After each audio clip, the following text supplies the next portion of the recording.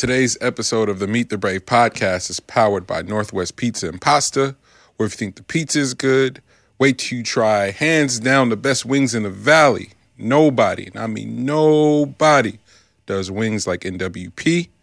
Order online now for takeout or delivery to save time. In the process, make sure you're listening to the Meet the Brave podcast. Our day one sponsors, Meet the Brave. Morg, thank you, bro. Also, today's episode is powered by Uplifters, Black-owned domino company where you can get custom-made dominoes, wooden boxes shipped directly to you. Shout out to our brother Janelle for supporting us and my amazing co-host for getting cooked every time we sit down. They don't even want to play no more. That's what's crazy. It's nothing you can do when you that nice. From Lex to LG, who else? Kevin Allen, Brookfield Deuce. Who else I be spanking? A.K.A. Frank, Prank, Jizzle, Squeak, my mama. Hey, I be baking Coco. Coco be getting baked in dominoes. Who else? Iman Europe. Who else I'm missing? I got a list of just a hit list of people I be spanking in dominoes. We're going to have a Meet the Brave domino tournament. Yeah, I'm going to be victorious. I'm mad at that. We need to because there's lies just floating around. Yeah, it's time to put this to bed. And in our last sponsor, the Reef Studios. You're looking at it if you're watching on YouTube. Not I always say black owned, but Lucas black too. Black owned studio down in the heart of downtown Oakland, and we've been surviving the pandemic while doors around us are closing left and right. Yeah. Book time. We're interrupting sponsors. Coco. Hello. I just got done talking about spanking you in dominoes. Spanking who in dominoes? Your brother, your mama, your nephew sitting next to me. When were you dreaming about that, son? Mom, when the last time you beat me in dominoes? Every time I play you, I spanks that ass. Don't play. Hey! This is a kid-friendly podcast, lady. Why you didn't tell me I'm on the air? Oh my God! Hey, happy Sunday, everybody! Whoa! Y'all see the switch up? That switch up was cold. Happy Sunday, bless Jesus. That's a cold switch up. Saints of God, hallelujah! Where you at, Coco? I am on my way to see my little baby girls. Oh, they gonna have a fit when they see you. I know. I don't even think they know I'm coming. So. Oh Lord. What's going on with my podcast? What's up, Lex? What's up, LG? We just getting started, boo. All right. Well, y'all need me to do what y'all need me to do? Freestyle? What? You got bars? I mean, if you got something in the tech, I feel like we can go viral if I battle my mama right now on the pod. You don't want this smoke, son. I'm trying to tell you. Where you think you got it from? Battling your mama is crazy. Pray over us real quick before we start. All right, Father God, in the name of Jesus, we just thank you for the podcast. We thank you for these 3 brilliant young men of color that are just amazing, and they are just positive and teaching us old people about this thing called life in a new way. It's a new form of therapy. I know I can't wait to hear what they're saying. So just continue to cover and keep them. Let no weapon formed against them prosper. Keep them healthy. Keep them safe. Let their enemies turn against themselves, no matter who they may be. And I just ask you continue to bless their numbers, bless the viewers, bless anybody that calls in on today. Bless Armani, bless Larry, bless Lex. Just let them keep on growing and growing. So I just thank you that I'm connected to such mighty men. In Jesus' name, amen. I love you. Go podcast. Go. I love you guys. Amen. Big love. Love you, mama. Love you. All right, now practice on that domino. You can't count. You your daddy's son. All right, Bye. I love y'all. Love you. Bye. Bruh, if somebody don't give my mama a show or something, that lady is funny. You feel me? Oh man. Get back to sponsors. Uplifters, Janelle. Follow Uplifters. The tag will be in the description. And I said that was our last one, but our last one is Let's Bubble Productions. Everything you see visually from Instagram to our YouTube is all done by Let's Bubble Productions, headed up by our brother Lex B.U.B. Let's get into the show. It's the Meet the Brave podcast. I am Monty Draper. I am LG. Lex B.U.B. My brothers, how are y'all feeling? Great. Wonderful. Today I'm trending up. trending up. There was a low there, and last week I felt really great, and still trending up. So it's good. And then coming back to the show, man, is always fun. I think the commentary during the week. I want to apologize to all of our people that listen via Spotify and Apple Podcasts. We did a 3-hour show last week, and the 3-hour shows have a harder time in terms of uploading. So if you didn't get to hear last week's episode, go to YouTube right now. Lex kicked that shit out in record time for it to be such a long podcast. Salute to Lex and Push on both of our post production side, man. We got an awesome team developing here. So episode 130. 5 technically. Oh, well, no, it's 7. It's technically 136. 6, 7. So, yes, technically it was episode 136, but we're calling it 135 that everybody missed out on from the audio. But if you want to go watch the video and listen to the audio, go to our YouTube right now, Monty Draper, and subscribe and then follow the Meet the Brave podcast playlist. So moving forward, would our audio be 6 and then our video be 7? It should be, So is that, but I messed it up. like that? You want to keep it like that? Huh? I mean, I feel like that'll be like the only one that's out there that's doing like the split like offset. that. Yeah. Offset. Like this episode 36.7, Oh, man. 37.8. Man. Who else got that? Nobody. We are entering into uncharted waters for shows that start. Also, I want to say, man, I appreciate y'all, man. I give y'all that energy early. I appreciate y'all because niggas don't have shit to talk about. That part. Like, That part. folks out here scrambling to try to figure out what the hell to talk about. That folks are so dependent on, like, what's going on in the world.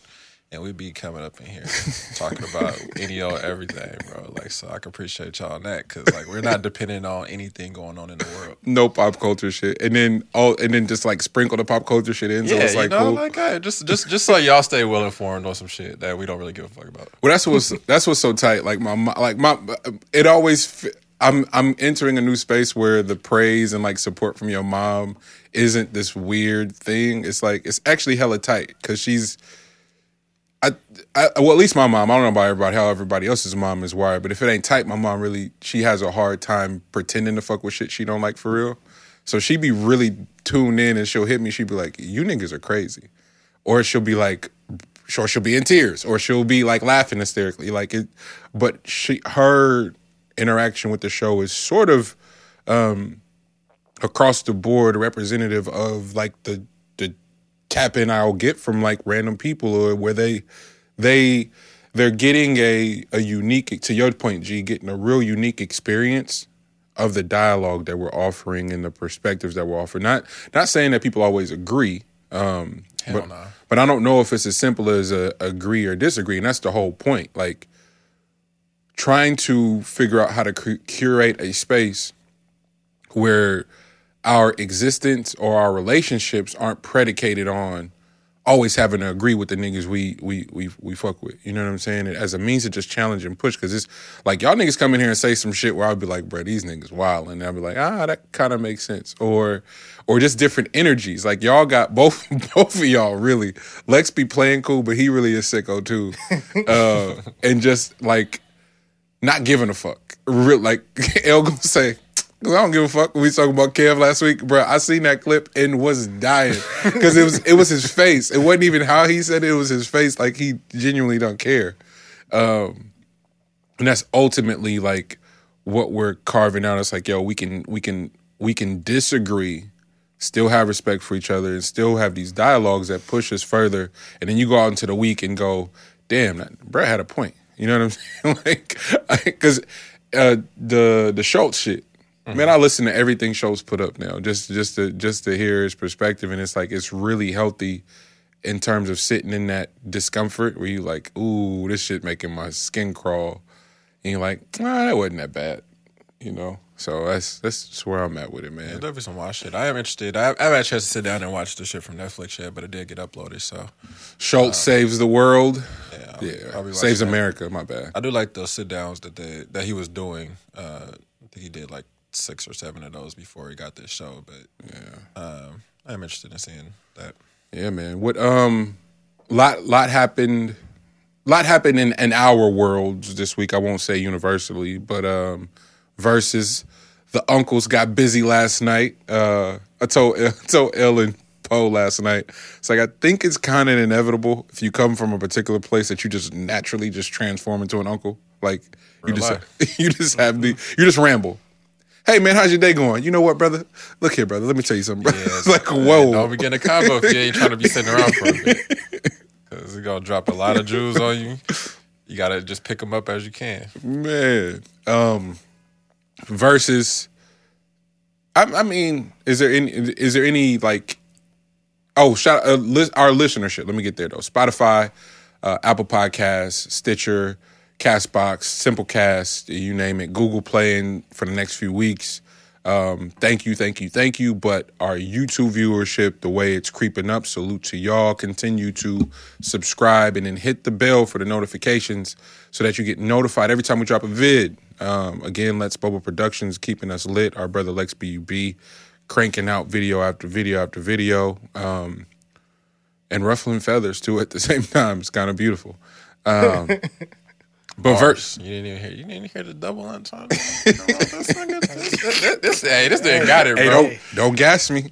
Don't gas me. This thing right here got it, bro. A nigga that'll battle his mama is dangerous. I'm trying to tell you. That's crazy. That's real. That's real. Did anything more interesting in our world outside of Versus? Because I feel like that's just a beautiful place to start. Celebration of the Bay, the uncles. And then some dope observations that this nigga made last night. It was fucking, that I really want to get to. But should we just start with what a win for the Bay? Man. Wonderful win for the Bay. Man. I haven't really sat down to watch Versus since Versus has been taking place. So I really didn't even make a point because leading up to this, when I first got the notification that was what it was gonna be, I was like, all right, cool, But coming from out here, I already know what to expect basically, so it wasn't that big of a deal for me personally. But then I just happened to tune in, happy to turn it on or whatever, and then bro, just seeing the backdrop, seeing these dudes up there, man, see how much money was put into the budget for it.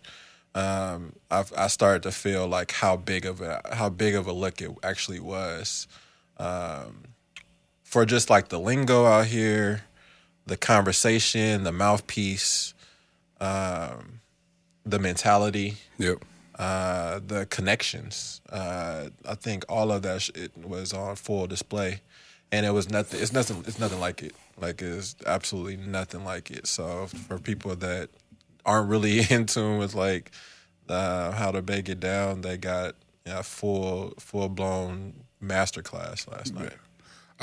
Go ahead, Lex. No, you go ahead. Prior, if I'm being honest, I was hella worried about such an international moment for something that feels so niche. And I hope that doesn't sound derogatory or disrespectful.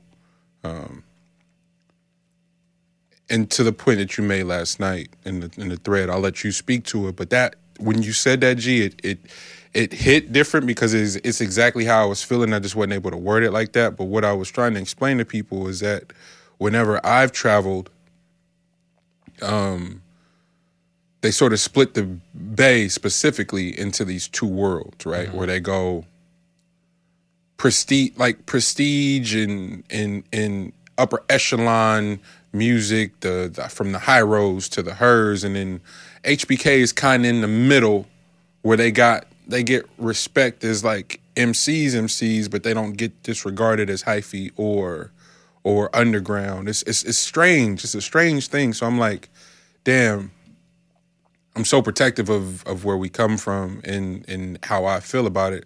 I wasn't necessarily ready to share it with the world like that and have to deal with all the weird little comments and because immediately when they announced it on the Versus page, it was the comments were who? Mm-hmm. Snooze fest, this, that. I was like, oh my God, the disrespect. Mm-hmm. And lesson for little old me. Them niggas are OGs and GOATs for a reason because they don't give a fuck At all. At all. At all. Bro, that was a master class in fuck with yourself first. Wholeheartedly. Oh my God, that was beautiful. And hey, man, coming out of that verses too, if E40's gift game ain't up there with Rick Ross, because bro, he hit the moves he was hitting last night. Oh my gosh, Bro, he did this tippy toe move like he was floating on air. Hey, I was like, oh yeah, it's a wrap. Oh, it's a bruh. wrap. He in a whole nother bag, bro. Because for Bay niggas, I said it last night, but for Bay niggas, if you give us You drink, Yep. eyes, and music, It's a best believe it's over. You know what I mean? Like it's a wrap. It's gonna be a full blown party forever until you got to turn the lights off in this motherfucker because they will. and even if you turn the lights off, bro, you better hope there ain't somebody with a phone that can still be blapping some type of music. You know what I'm saying? Like it's really just how the life forms are over here, bro. So like that shit was man. Can you elaborate on the point you were making too, G? We was talking for a minute. So. Just I don't. You didn't call it pandering, but that's. Oh, got it. Are you talking about like just like how like people would be tuning in now, like how they were commenting and stuff? Yeah. Oh, okay, got it. Well, I mean, if you just look at the comments, like it was overwhelming love and like admiration for what they were seeing. Yeah. But it's also almost as if like y'all was from out here and y'all actually are part of this. You know what I'm saying? Yeah. And a lot of that feels like it is pandering in a way.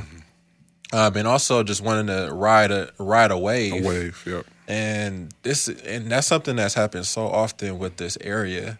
And they talked about it last night too, as far as like the wave riding and shit like that, like taking that shit and going elsewhere and fully blowing up in your area from taking the game and and how we get down out this way, and going elsewhere like P and like it just you name it. This goes on. But the comment section, man, that shit was like, bro, like it was cool. For me personally, being from out here, it was great to see how much people, quote unquote, loved the sound and the game that was being given.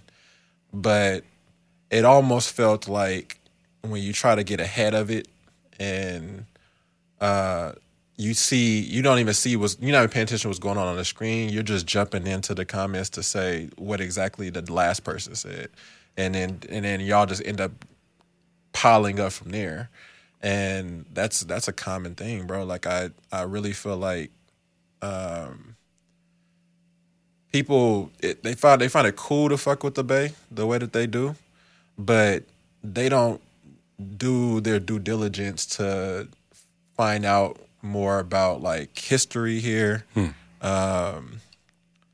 what we stand for, what is our backbone, the reason why we are where we are, who we are, why we think the way we think, and why we can go in anybody's neighborhood and be, not saying that we'll be just fine because everybody can get caught wherever, but saying that game will recognize game and the thoroughness anywhere you go. You know what I'm saying? Like you ain't got a code switch nowhere where else you go to. Facts. People tend to jump on your line about shit or just take little fragments of it and put it into what they already know where they're at. So these are things that shouldn't be overlooked or pandered, man. Like I really feel like there's so much here. But Monty could talk to it more about on like the music side, because Poe's talk about the gatekeeper stuff and the industry gatekeeping. When on my comment on that one was that yes, there's for sure been blackballing and stuff like that. I believe that's a thing. I believe they do put it as niche from time to time. But I also, and you can talk to it, you talk about it, I don't know if you want to, but if that a lot of times does come from the Bay as well, Bay established artists, if they also pile on to the gatekeeping and gate closing. If that's a part of it as well. That's a better term, gate closing. Yeah. Right? Couple things you said there. The whole classifying it as niche and sort of dismissing it. I saw a tweet last night that Raj retweeted, and I hate that I don't know the gentleman's name who tweeted it, but it was maybe it was Delancey. I don't know. But I was hella grateful for the tweet. Maybe it wasn't. The Hella Black Pod, salute to those guys, by the way, too. Hell of my favorite podcast, going easily. But the point that was being made is that forever, the Bay, and not even the Bay, Oakland and Vallejo specifically. Yeah. Oakland and Vallejo. Yeah, I said a Bay to open it up, but like it's never thought of as the Bay. Yeah. But it's usually Oakland and Vallejo, for the most part, that are being compared to the likes of LA, New York, Atlanta. That's ridiculous when you think about it and how small those places are in comparison, right? Like it's pretty asinine. And then you want to throw Richmond in there as far as influence and directly Master P and what HBK have been to offer, like have had to offer. Like it's insane. Like that shouldn't even be in the same conversations. And so now go ahead and dismiss it as niche if you want to, but per capita, per impact, nigga. It's not even comparable when you talk about just population. So that's a whole nother conversation where it's a power move, for one, because ain't no way in hell somebody can sell 50,000 to 80,000 units out of their trunk directly and not have no white folks in their pocket and them not go, all right, we got to figure that shit out. Like, that's crazy. All right, here come Jive and swoop up everybody in the 90s. And it ain't by accident that shit just stopped. If we I know Lex, you said you want to bring back Conspiracy Corner. Oh nigga, let's do it. And for me, because shout out DJ Slowpoke who was spinning for short last night and rocked that Grand National hoodie. Salute to you, brother. That was amazing. It meant the world. I thought something was wrong. I thought I did something. My phone was. It's like, oh shit. Because it's you, that's you, nigga. That panic set in. I said, "Oh my god, this can't be real." You know, started running through his last 24. I did. I said, like, checking everything. Like, nigga, what did I do? But salute to Poke, man. That was amazing. Where's the bat phone? Whew, nigga.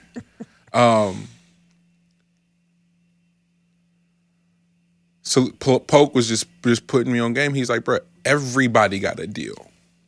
When Hammer got his deal, when 40 got his situation, when Short got his situation, Tony got their situation, like a Digital Underground, like it's like Loonies, like 3 times crazy. Drew Down, I was like, whoa, Richie Rich, oh nigga, slow down, like, and Banks, everybody got a situation out of that movement, and so it was the Bay as a whole. I guess the only thing to compare it to would have been Atlanta at the time, because once JD start ringing off. Crisscross, Escape, TLC, Dallas Austin, like that nigga, LA Reid and them had to go open a fucking office there. And so similar here, Hyro, everybody start getting a situation. So it's like, okay, what's happening? But we talked, that's 30 years ago, and Atlanta's still going. It's a hub. It's a hub where niggas pick up and go move to. Artists are now going, if you're an artist and you're in Portland, if you're in Seattle, you would think you would go to LA. No, I know niggas up there that's going, I'm gonna go to Atlanta. Ain't not wrong. Not wrong at all. But now when you say that, what you can get a house for. But when you start talking about industry, Twitter, Uber, Pandora, nigga, like, what's the The film company, the Disney Pixar. Stop telling me it ain't no industry here. There is an industry here. iHeart came in and bought this bitch up and closed the gate, to G's point, and closed the gate on niggas to really be able to eat. And they outsource all of the creative work to LA to undercut niggas because it's so fucking expensive to stay here. The budgets are here. Netflix is here, fam. And the budgets exist, and trying to partition and act like those worlds don't collide is so disingenuous to the game that was being kicked last night. And so when you talk about 30 years of sustainability, bro, you got to put some respect on there. And not just 30 years of sustainability, but 30 years of sustainability and holding the door open, to their detriment. Sometimes them niggas held the door open and brought niggas with them. And as a byproduct of it, we got to celebrate them last night. And I just wanted that to be discussed. Because there are a lot of niggas in the middle. There are a lot of niggas in the middle who would identify as middle class in Bay Area hip hop, when really in all actuality the middle class don't exist, niggas. So you really under the poverty line if you would stop being goofy and do the math. But you only under the poverty line because you won't put nobody on. It's a simple thing. And they talked about it. Their entire verses last night was dedicated to trying to get the Bay to stop hating on one another. That's it. They really it felt like they were drawing a line. Yeah. In the sand. Yep. And it was basically the Bay against everybody. Like it was that was the way that they were doing it. By also bigging up like all these different other areas that they felt love in. Yeah. You know what I'm saying? Like it's not saying that if you support your own that you can't therefore do business or work with outsourced areas. That's not what they're saying. Like that's not the communication whatsoever. But it is that you got to love your own first and foremost. You got to love where you're from first and foremost. You know what I'm saying? Like that's something that is ultra important to the process for longevity. You know, for being able to separate what my sound is from what the next man's sound is. Yeah. You know what I'm saying? I think that all goes hand in hand. And that shit was on full display, man. So big ups to them for that shit, man. Yeah, man. People still searching for formulas and answers and the cheat code to success, if you will. And you got to look at it last night. Got to watch it last night. And so few people are going to gloss over how those two gentlemen celebrated one another. When you start doing the math on it, to niggas love that Clubhouse shit. Right, one of the only times I ever sat in there to go peep what was going on, and I ain't been back because it should disgust me. But the one time I sat in there and got to really hear what was going on, Rodgers being ridiculed, Rex Life Rodgers being ridiculed for making the point that we had to watch last night. Where did Short and 40 have to go to get some of their biggest records? Atlanta. And niggas had, Short got ran up out of it. We ran Short up out of it. Niggas, stop it. Cameo wouldn't play Short at one point. Come on, bruh. Stop that goofy shit.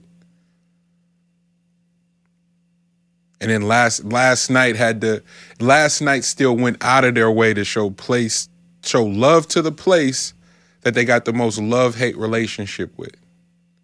Vallejo was divided at one point. Talk about it. We got the wrong enemies, dog. Like, we're beefing with the wrong people. And it's so distracting, and it undermines the real war. Can't win no war without no money. Can't get no guns without no money. So we can't compete without either.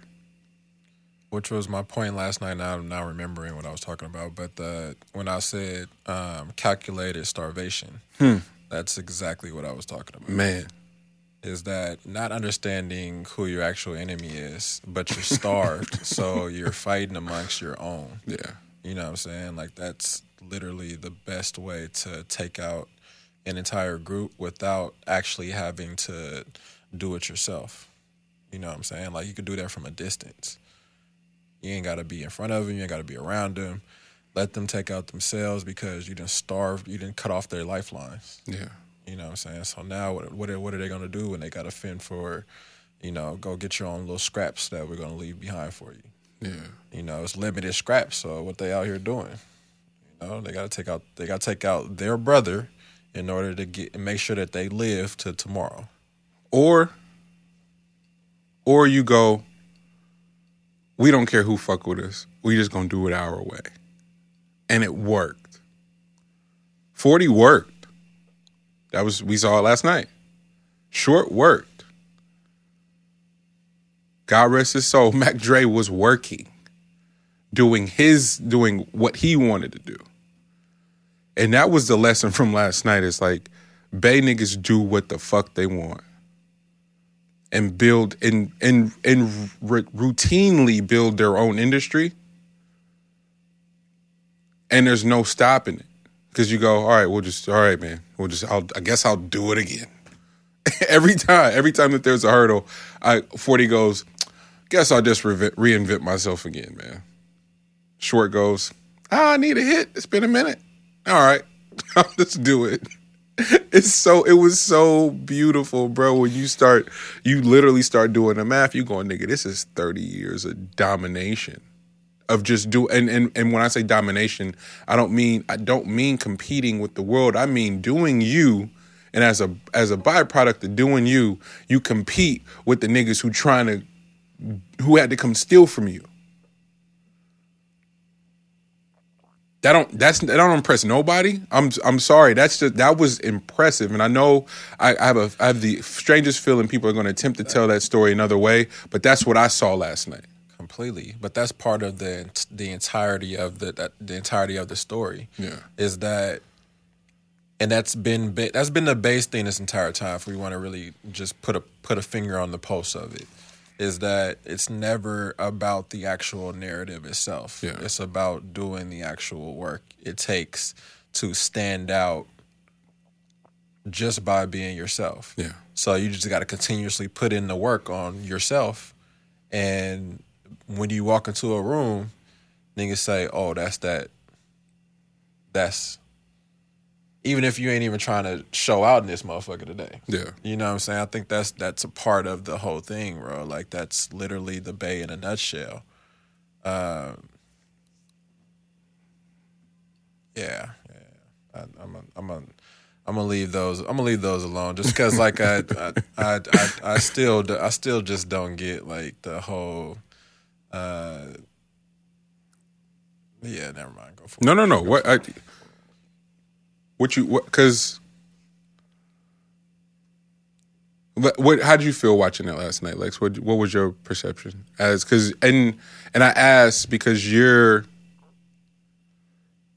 granted, you're from Seattle.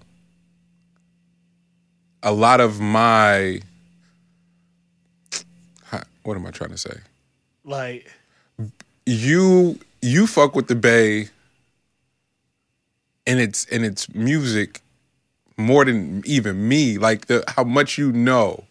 It always, you and Jizzle, like, from the Brother Lynch records, y'all could just run off. I'm like, bro, how do y'all even know this shit? Like, it's just impressive. So I'm curious as to what your lens, what your POV was watching last night. I think for, like, people in Seattle love the Bay. Yeah. And do you know what that relationship is? I think it's just relationship of Bay Area artists. They when they fill up the trunk, they go up. Yeah. And Portland, Seattle, Tacoma, that whole drive up, they would sell records. Yeah. Tons of them. Like, I met Mac Dre when Thizzle Washington came out, and he was in front of a CD store called Budget Records in Renton Wow. in a van with 2 other people. And That's he was, it. Yeah, and he was just selling, like, he was selling some to the actual record store. Uh-huh. He sold them 50 at $10 a pop. Because I used to go to Budget Records and blow $200, $300 every Tuesday. Yeah. So he just happened to be in there, and he sold them 50 CDs at $10 a pop. $10 wholesale. Wow. And then I bought mine from him. From him. Just so it was like, it was a thing. Yeah. And it's a relationship where, like, Seattle loves the Bay. Yeah.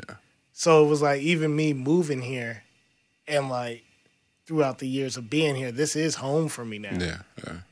And, like, the way me and Jizzle met and clicked up is because Jizzle loves E40. Yeah. So me and him used to just bounce Bay records off of each other and just talk about all sorts of different Bay Area artists. Man. Like, I remember when I first told him, like, hey, 3 Times Crazy is one of my favorite groups. And he looked at me, he was like, you don't know nothing about 3 Times. I was like, what? What? So we ended up going through the whole album, the Stacking Chips album, just, yeah, so. Man. And watching the verses last night, it was special. Yeah. And being able to just see, it was like if you read the comments of so many people talking about, damn, I didn't know they was giving up like this and da-da-da. And even Dwayne Wade was like, man, there's so much music I missed out on. And I'm just like, wow, people just really didn't know. Really didn't know.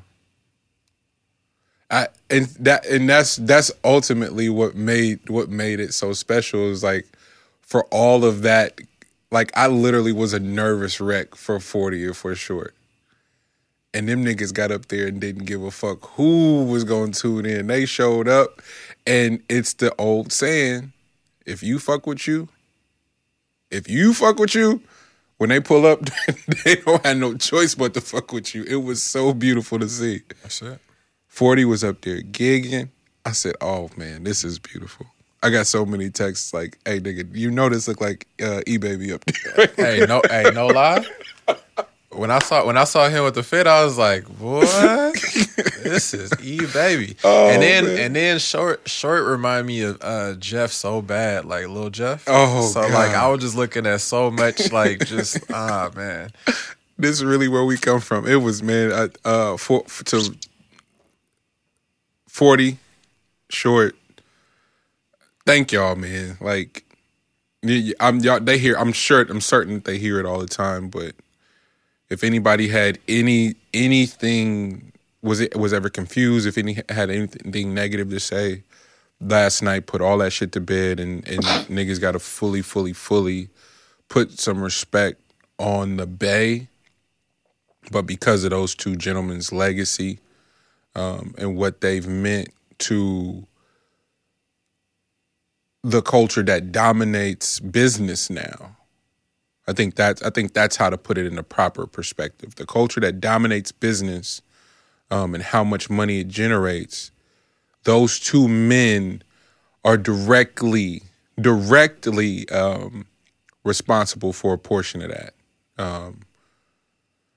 When you start thinking about people who were able to take it further, Jay Prince sat down with Joe Rogan. Oh, it was an amazing discussion.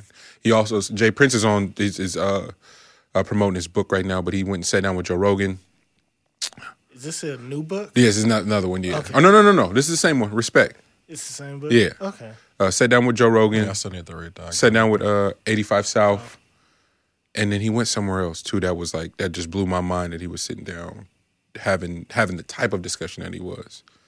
But he talked about the Bay. But he also spoke about the conspiracy of the powers to shut down Black independence as it pertains to music. People don't know, and he speaks about it in his book, that Jay Prince, Suge Knight, and the Gotti brothers from Murder Inc. were slotted to start the first Black-owned distribution company. and that may not ring off to everyone as to why it's important. But distribution, as far as music is concerned, is where all the money is, where all the bread is. What these streaming companies serve as now, these DSPs, what Empire spun off and made a distribution. It became a distribution portal, a distribution label, and then built their own portal. CD Baby, DistroKid, TuneCore. The indie artists know what the fuck I'm talking about right now. Suge Knight, Irv Gotti, Jay Prince were going to do that in the 90s. And he's like, yeah, you see how they got Suge up out of here and took all the music, all that Death Row music is owned by a fucking toy company now.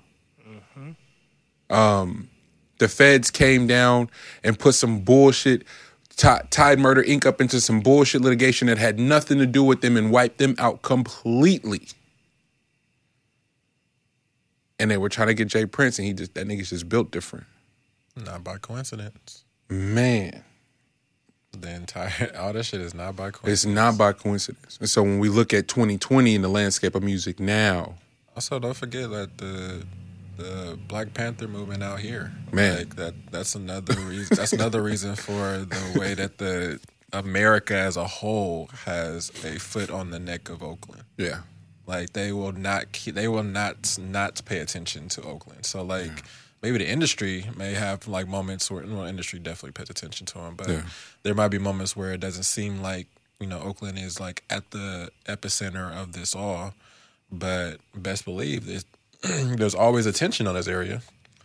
You can't have an entire population of a certain location think on their own the way that we do out here. Yeah. Like that's not good for the overall establishment.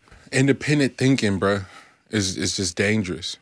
You start to talk about forming, their own private sector of education. You start combing through the Constitution with a fine comb and figuring out what your actual rights are, what the actual laws are, and what liberty we are actually afforded. And that shit is dangerous, bro. And a lot of that is had through the lens of economic freedom and economic independence. And I'll never forget at the beginning of the pandemic, sitting down with the family and just having general discussion. And based on what I was reading, I was rereading Spook Who Sat by the Door fresh after reading The Water Dancer. I wouldn't recommend it, but I was on 1,000 G. It was always on one, right? And I go, man, if we really doing the math on it, Jim Crow was lit for niggas. Yeah, see. Oh shit! Why did I say that? See. In front of some elders who actually lived it,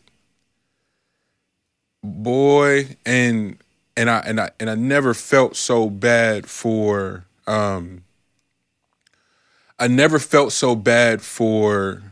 misusing information and having it land as dismissive or arrogance. There's a way to say that. There's a way to enter that discussion with retaining respect for the people who lived it, right? And we ultimately got to a healthy place, but I remember the initial like, what the fuck did you just say? And I was like, no, hear me out. Just in terms of us having to fuck with us and having our dollar circulate amongst us is what I meant. There's also a way to update the way Jim Crow took place. Yeah. Because unfortunately during Jim Crow there's way too much control over what it is that we thought that we had control over. Yeah. So like, yeah, we was moving a certain type of way and like people had this independent thought, but think about it now and like where's all that gained from that moment? That shit could be wiped right off the fucking earth because of the fact that we didn't really have the actual control that we thought that we had the mental control, which we need to establish that shit now. Yeah. Like somehow, some way, let's establish to get our mentals back somehow, some way. Yeah. And then put that shit down to now, where I don't care what anybody says. Like, if you want to move out of America, move out of America. But this is the time in America where there's such a heightened sense of there's such a heightened sense on like what racial boundaries are, what your sexual boundaries are, what all these different boundaries are. There's actually a fight that could be made for each individual as a person in order to make your life be somewhat better. So if you were to somehow rig the game by having a very strong mental during a time where people are Everybody's fragile. so fragile, then this is the perfect time. So you have to just utilize it that way. You can't get caught up in like all the day-to-day randomness and like, you know, the day-to-day toying with the minds of the masses that will just immediately react to it, as we've seen with how the left reacts to a lot of things. And this is not that type of pod. We're not about to go. No, we going there because Bernie put out that. Have you read that yet? What's that? When he calls Trump an authoritarian, but it's him being able to ascend to that level of power is a grade A indictment of the Democratic Party. Oh, completely. You know what I'm saying? So it's like you're right. Let's not go there. But it's like how long we been saying that shit? Yeah. How long we been having that discussion? G? Yeah. No, that shit was an indictment on all parties. Everybody. Yeah. For him to be able to just sleep past everyone and really talk to the individuals that have been overlooked throughout this time, because like I've said, in the setup of the caste system, they gave the lower end of the dominant caste is race. Like, you guys are going to be above all the rest of them. So therefore, how did they start reacting? Trump talked to their souls. They've been sitting on the bottom end of the dominant caste with all this privilege, supposedly, that you're telling me that I have, but I have no economics to prove it. So all I have right now is my vote, and that nigga's talking to me specifically. Facts. He gonna get me up from where I am in these swamps. Them motherfuckers still in them swamps. They ain't left the swamps. But that was a one, haha, got y'all motherfuckers at least. Just the you know one. What I'm saying? Like, just that, the one. That was the one, I got y'all motherfuckers though. Just so, give like, me one shoe, BDB. One shoe. Fucking BDB. I wanted to stay because you hit. He was fucking with Pam so bad, bro. You hitting on something, G, and I wanted to leave music, but I feel like we'll be able to get back to this point if we stay with music, though. Wayne sold his masters. Lex has something for that. I text y'all about that, and ultimately with our discussion, I was completely swayed from one side to the other in just the text thread with you and Poe. Like, it happened fast. I went, is this not the saddest shit you ever seen? And sent them the headline. And Poe goes, and G goes, well, if you think about it. And I'm like, okay. And the niggas just broke down these interesting points from, correct me if I'm wrong, G, from pure economist points of view and not from, okay. That's what I was receiving. I was like, damn, when you break it down like that, shit makes all the sense in the world. I'll let him explain. Yeah. But I wanted to start with you, because you had a my conspiracy corner. Yeah. Okay. About welcome back. We back. Because I've really been thinking about how there's people buying up all these masters, and the only thing they keep telling everybody is, you know, music ain't worth nothing. So what if somebody or different people buy up all the masters to all this music, and then these laws pass, and it changes the worth of music. So people who sold their catalog for $100 million, new laws get passed for streamings and what a stream is worth, and now that $100 million catalog gets turned to a $400 or $500 million catalog because it's very possible because nobody knows what a stream is worth. And I'm just sitting here like they always say, "Oh, this company bought up the masters." They don't give you no details on the company. They did on. Well, they technically didn't with the company that bought all the Death Row shit. And then for whatever reason that day I just had time and I went and Googled that company. It's the niggas who make all the toys. I said, "Oh, this is just an investment. Like this is just because they know the bounce back.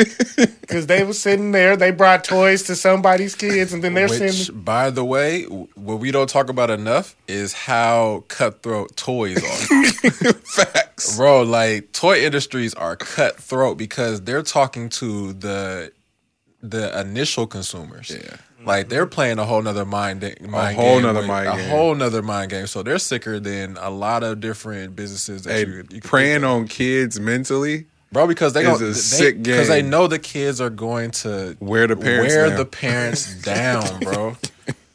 Like they ain't got $1 to their name. No. So Marketing- marketing to them that ain't got no money is sick with it, bro.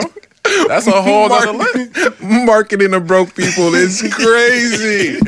Holy shit. Bro, Is that how sinister we're talking right now? Bro, that's a whole Oh, nother man. bro. That's a whole nother mental, bro. Damn. They sicker than you think, man. Like, yeah, we talk about they toys. Nah, them okay. Them motherfuckers they ain't got a soul in their body like a toy. Oh man. So that's where I was with you. I was 100% on board with you on what you said.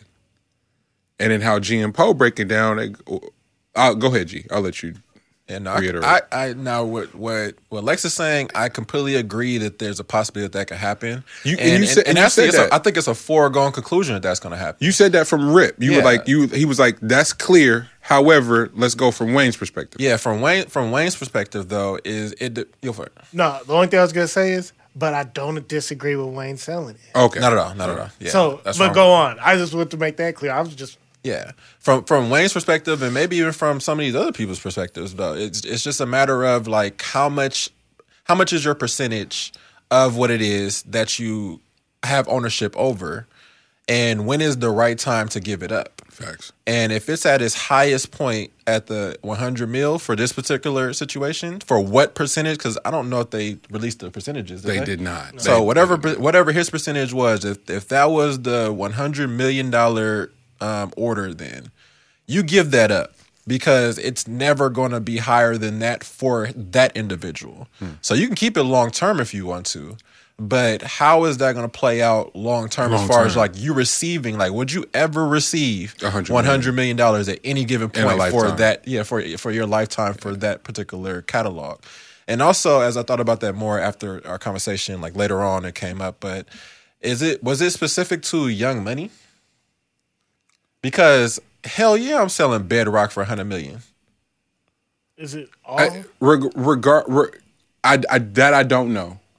It said his masters and Young Money. It said his masters and Young Money. But what I had what I hadn't considered for 1 second is if you go like you said, nigga, forget what his percentage of Nicki and Drake might be. And it let's say he's lucky and it's 10%. Probably not. Shit, his own ownership of his own shit may not even be 10%. So that's the point I hadn't considered. I went, oh yeah, you definitely sell then, right? It just fucked me up because I was reading the reports at the same. I was reading the Bob Dylan shit and the Wayne shit at the same time. Bob Dylan sold for $300 million. Bob Dylan's 90 years old or whatever he is. Ain't Bob Dylan almost 90? I feel like Bob Dylan got a way higher percentage though, probably. Exact. To your point. And so I'm reading those at the same time and I'm going, damn, this is crazy. Is Bob Dylan's catalog worth that much more or does Bob Dylan just own that much more? And also a personality, not a personality, but like a machine like Wayne. Yeah. $100 million for what I've done to this point. If you think about what Wayne has done, like how much music is out there from Wayne, yes, okay, I'm probably not getting such and such for. I'm still thinking in the mindset of it being for Young Money. If I gave it that percentage for Young Money, okay, I am the mind that I have. I will continuously still be making music, so I will still be good going forward. This is just what I have a percentage of now. Would you, if you're Wayne, honestly? If you're good going forward for making music, that's because he can make music for the rest of his life and not leave his home and be a-okay. And so for him, I'm not saying that for other artists, but that person's a machine making music. And all I was simply processing, and that's what I told y'all too. Is like I'm processing in real time. This is kind of like, if I'm being honest, it worries me because Nori and Pharrell were talking about. We'll get to that too, but he was talking about. But Nori and Pharrell both said it out of their mouth, something that I've always speculated, and it was like, sometimes niggas have the music, but don't have the look.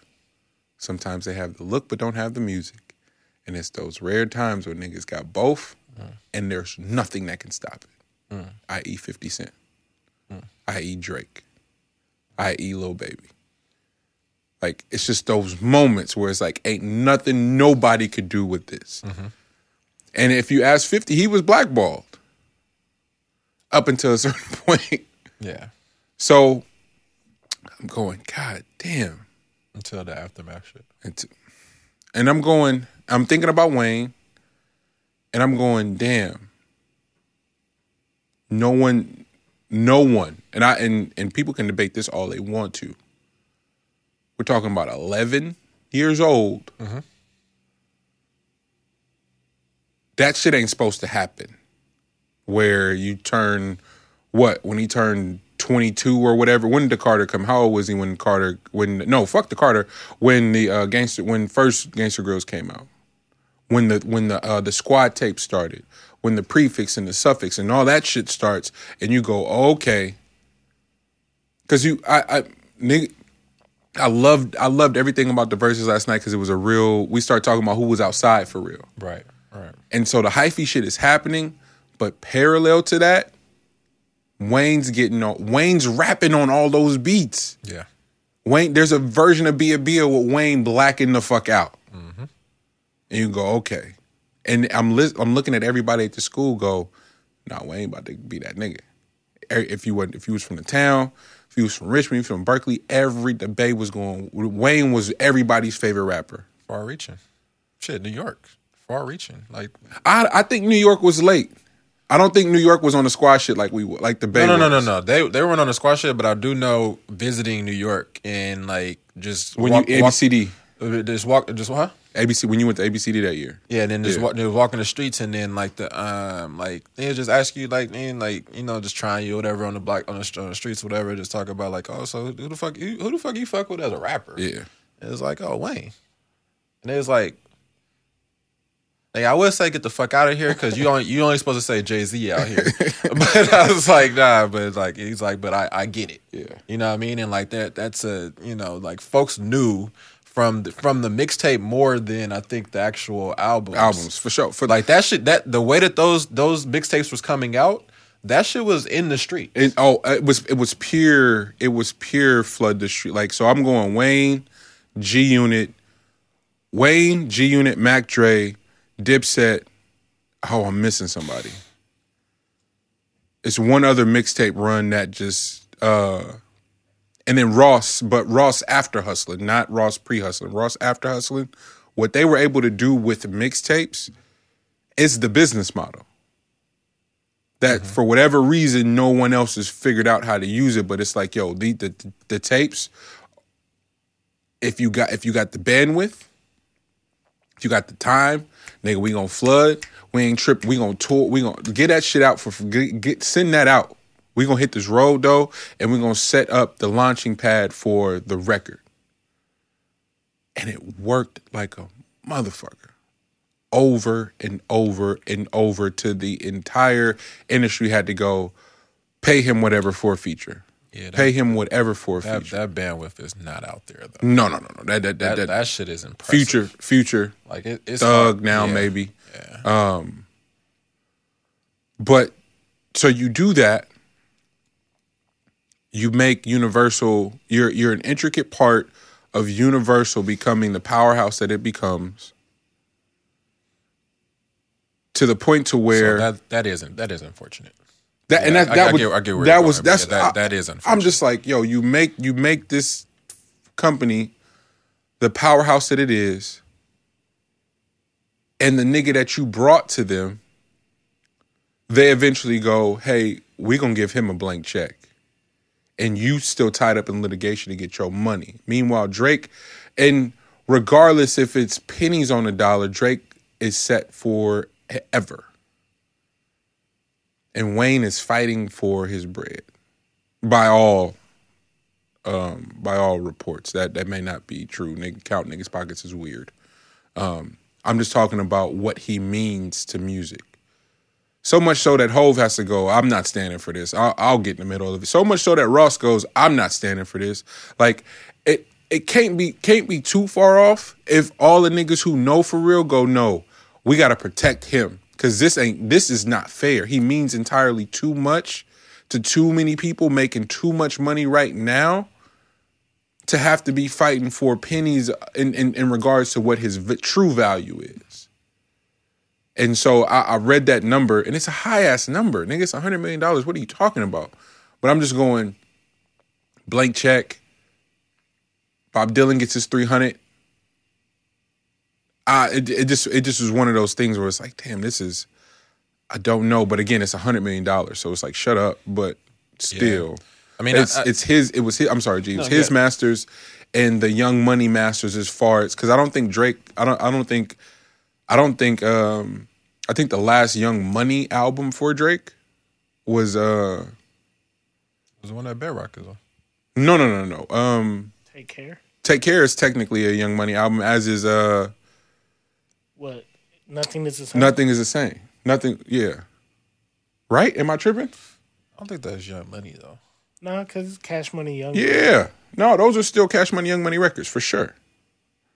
Okay, but that's also talking into like the percentages again. Yeah, We're like back. how many hands are in Drake's pot? Yeah, I'm not. So the percentage that Wayne owns of whatever still of made the Young Money portion of things, that's getting sold for 100. Take that. Yeah. You know what I mean? Like we got to get that off because I don't know how long I'm gonna have that asset at that price point. Exactly. And the reason I was even cool with Wayne selling it because just like all of us, I don't know how much of Wayne's own music he owns, just from dealing with Baby. And then it's like, I know he won the lawsuit for money he was owed for like the Carter 4, the Carter 5. But I just mean overall, I really don't know. And I just feel like since the way that they did business with Wayne, I'm guessing it might be a pretty low percentage. So if he can get that off for the 100 mil, and like you said, he keeps creating music and now he owns a larger portion of his mastering, right? Yeah. And Young Money's finally just his. So the deal is just for all the shit that already been released and not for future releases, right? I don't know if that'll be for like the Young Money portion of things, but for him as an individual, I think I think you take the bulk, you get the bulk, so that I just have that. Yeah. You know, you can't really just pass up on the fact that I have this bulk amount that I can take for something that is not is not fully mine. Yeah. You know what I mean? Like if you got if Young Money was independent, no fucking way you give that away for $100 million. Yeah. But it's not. It's a part of a larger conglomerate that is cut fucking throat. Get the fuck out, bro. Get it, and just break ties. You know what I'm saying? Like that, I think that's really what it is. That you just want to break ties with the establishment, bro. Like this is tired of fighting with the same group. To that point, G, if we only receive information but don't seek it, then we'll always be misinformed. Man, real life. Like, just. This is gonna be my ongoing beef with school, but just think about like how school has been set up for you. You know what I'm saying? Like the information that has been given to you, history wise, that is a complete fucking lie. And they will really have you out here in these streets believing that shit was true, and going to bat and fighting about that shit amongst your own people. So think about Okay, that's the establishment portion of things. Now think about the streets, and think about the streets that just get information passed down to them from old heads, or if you don't even get it from old heads, you just get it from peer groups, and the shit that you do off of false information, off of somebody just having complete control over you, and getting that trust from you early. To the point that your loyalty is binded by something that is a complete fucking lie, because you haven't done your due diligence to find out the truth. It's dangerous, man. It's completely dangerous, man, and it's something that as I'm unraveling a good amount of just our history. And how much shit has been covered up over the years, how much things have been ours that was completely taken from us, and then plastered another name on it, and put statues up about the motherfuckers all over the U.S. Like, it's nuts. So the love that we're supposed to have for a location that has done this much damage to a group of people. With us. You know what I mean? Like, but like I said earlier, that's all coming down to just being misinformed. I think as we inform ourselves better of a lot of this shit that's taking place, the love that we have for ourselves and also for the next man that looks like us will increase, and also the efficiency and the work that the output will increase as well. Yeah, you know what I mean? Like, because I really believe that as a whole, it's getting harder and harder for me to have an ill to have a ill will towards someone that has not taken the time to do their own work. And I don't know that coming into. I usually know that in speech and in communication, but it gives me a different perspective on who I'm dealing with, and when to be cutthroat and when to be more empathetic. And towing the line on and having the control over which one you are at any given time. That's the next part of the journey, I think, on like just overall as a people, what we have to look forward to. Damn. I keep saying it. Working on in terms of working on empathy for people who present themselves as enemies. Not an actual enemy, though, but present themselves as enemies.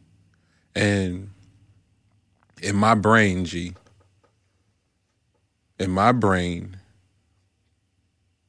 there's not a reasonable man or woman, black, that can have access to the information. I've been fortunate enough to have access to some great mentors,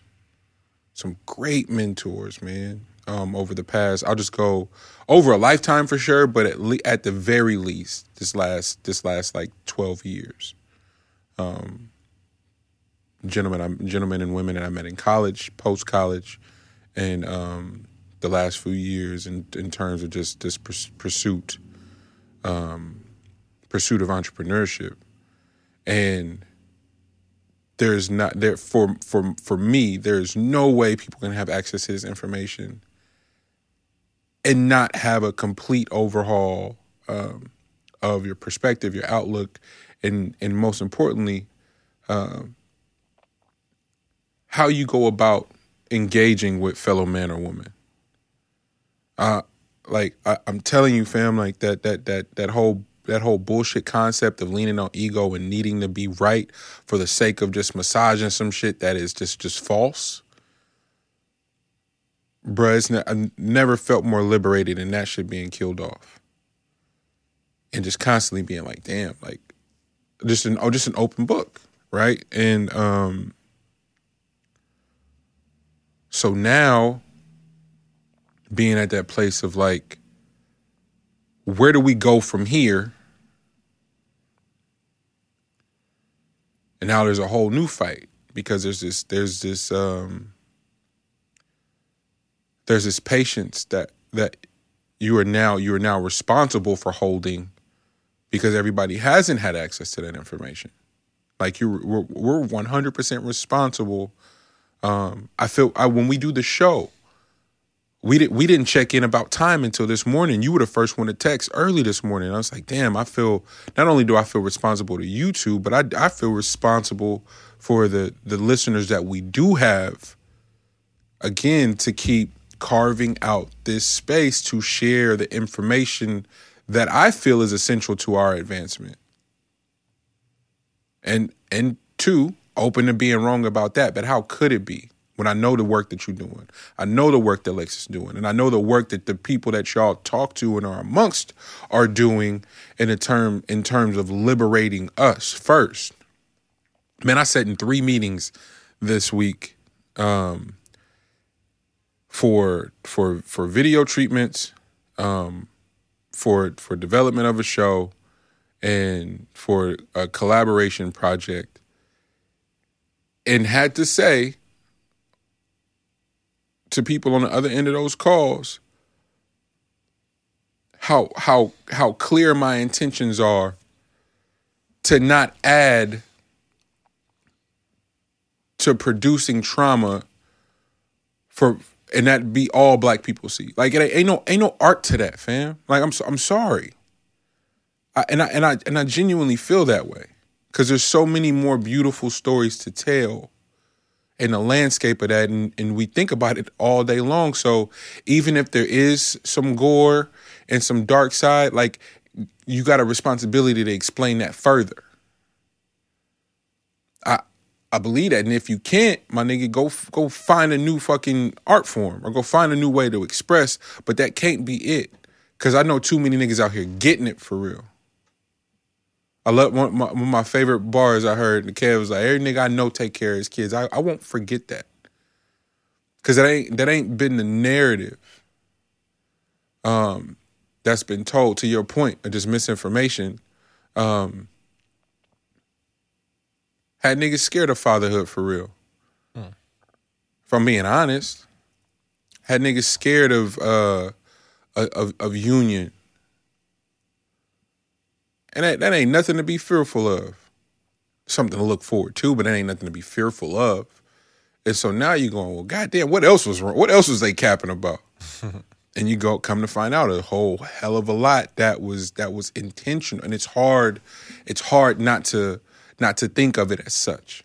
So that's why in these meetings I'm going so hard and having to be willing to walk away from projects that financially nigga might need, but you're like, yeah, it's not worth it. It's so not. I'll shoot it out of pocket. I'll make it out of pocket. I'll shoot it out of pocket. I'll make it out of pocket, and almost have it be. And almost run the risk of having it be a lesser production, quote unquote, to maintain the integrity, if that makes sense. Like, oh, if we can't get the red camera and the cranes and the permits, nigga, fuck it, we'll do it ourselves. Not selling my people and how I want to capture them and tell their stories, because what are my kids gonna say if they gotta watch? There's no, God rest his soul, John Singleton, Boys in the Hood, beautiful movie, but I don't want to make that film. I have no desire to make that film. Make a love story though, about a black couple that knew they should have been together, that went through hella shit and did the work individually. And had different discussions in and around the business of marriage and union, the business of raising kids, the commitment, the responsibility. Like, can we have that conversation that the white folks get to? It's 40 rom-coms a year that get greenlit and get massive budgets to get told, and don't nobody white get killed in them.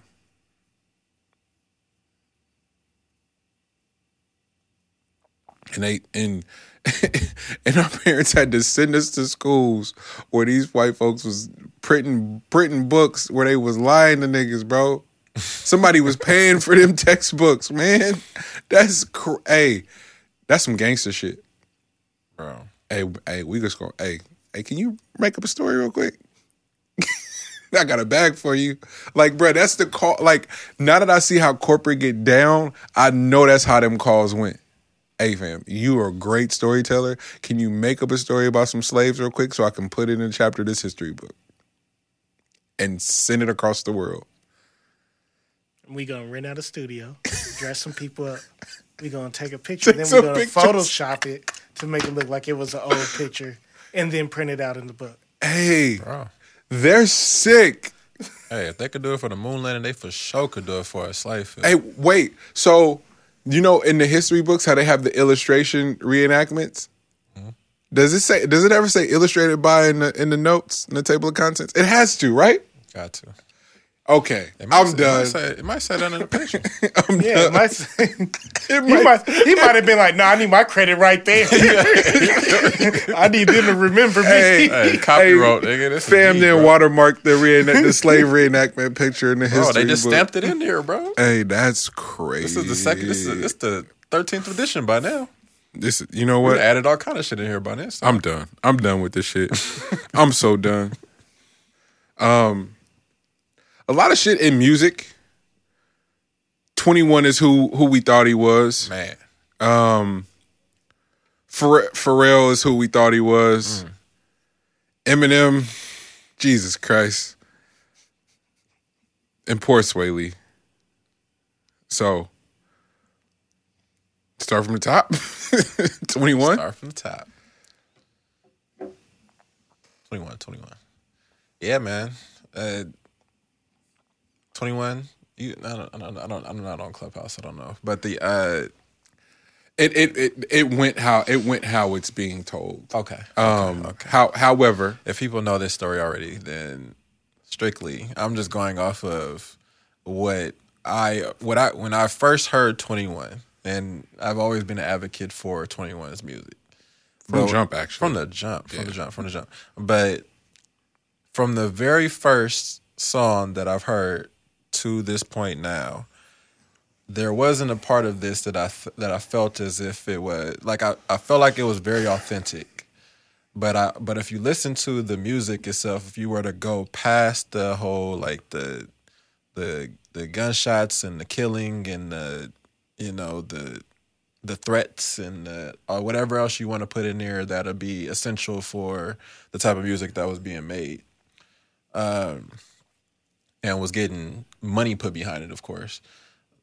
You also get a good roundup of well thought out thoughts. Like I always feel like if you take somebody that is quote unquote whatever it is that they're presenting that people want you to see their presentation wise. So if you take somebody from the street, I always think that street knowledge wise, they could become anything possible, whether it's the most threatening thing being physically imposing on someone's life to threatening being in boardrooms going toe-to-toe with people that are like-minded but of a different race. Say like a Jay-Z.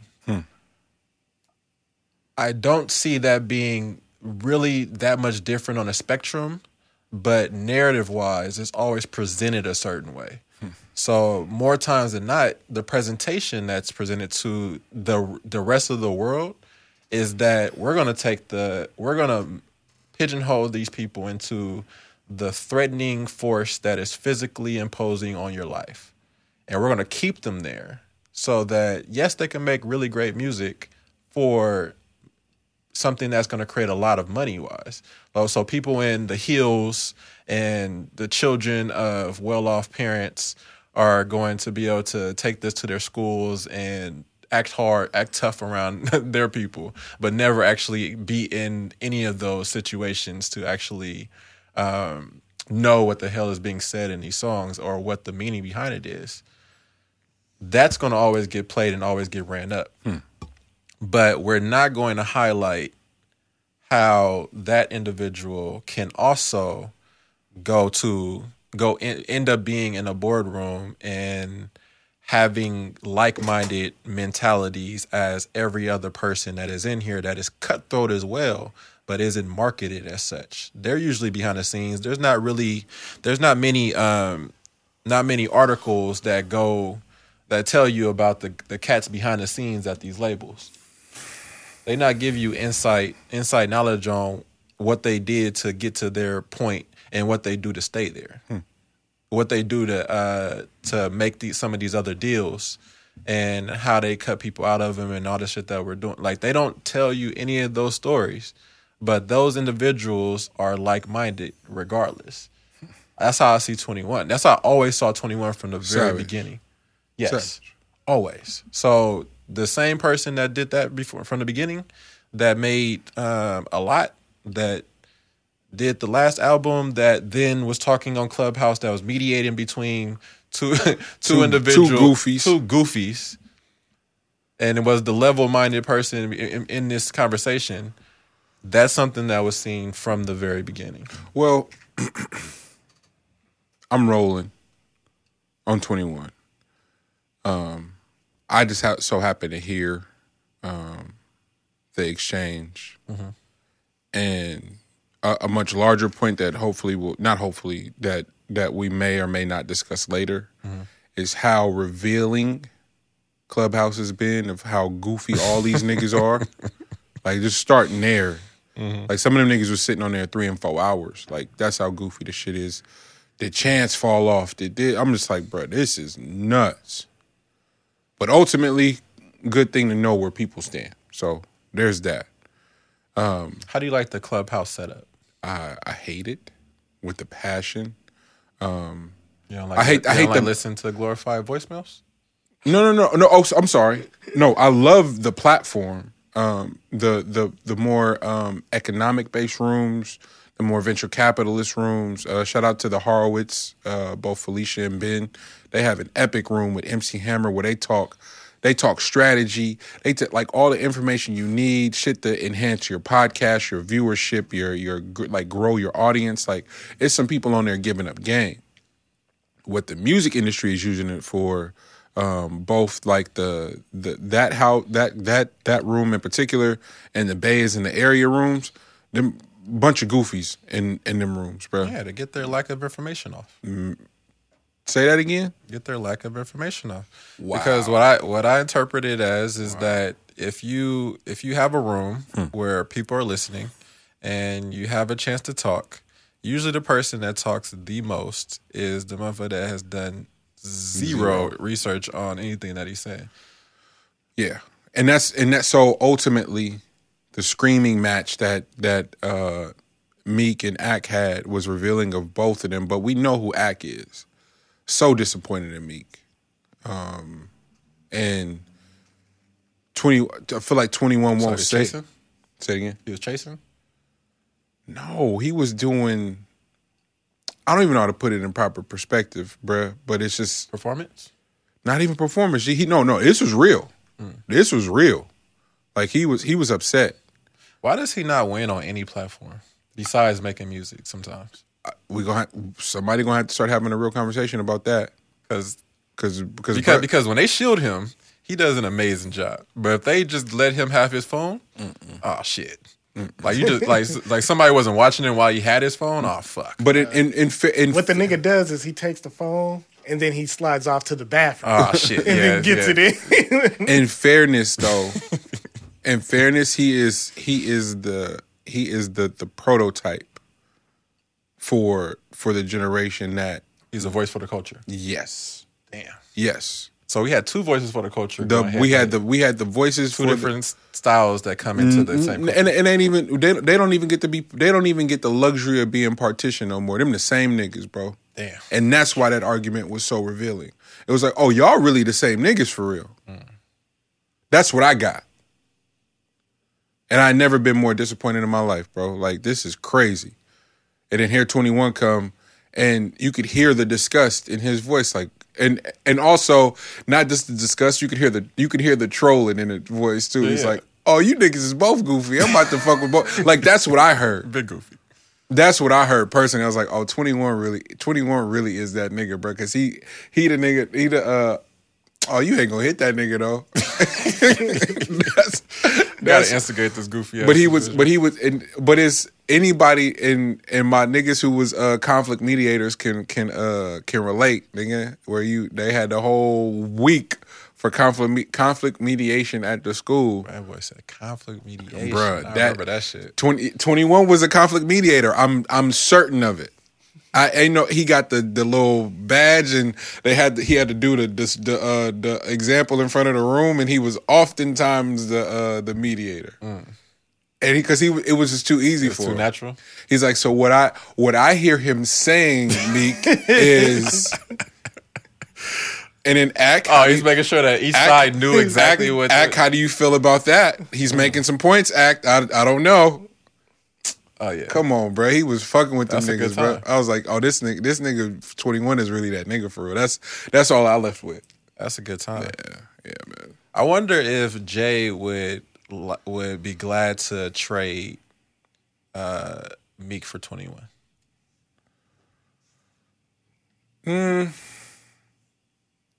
I think hindsight, yeah.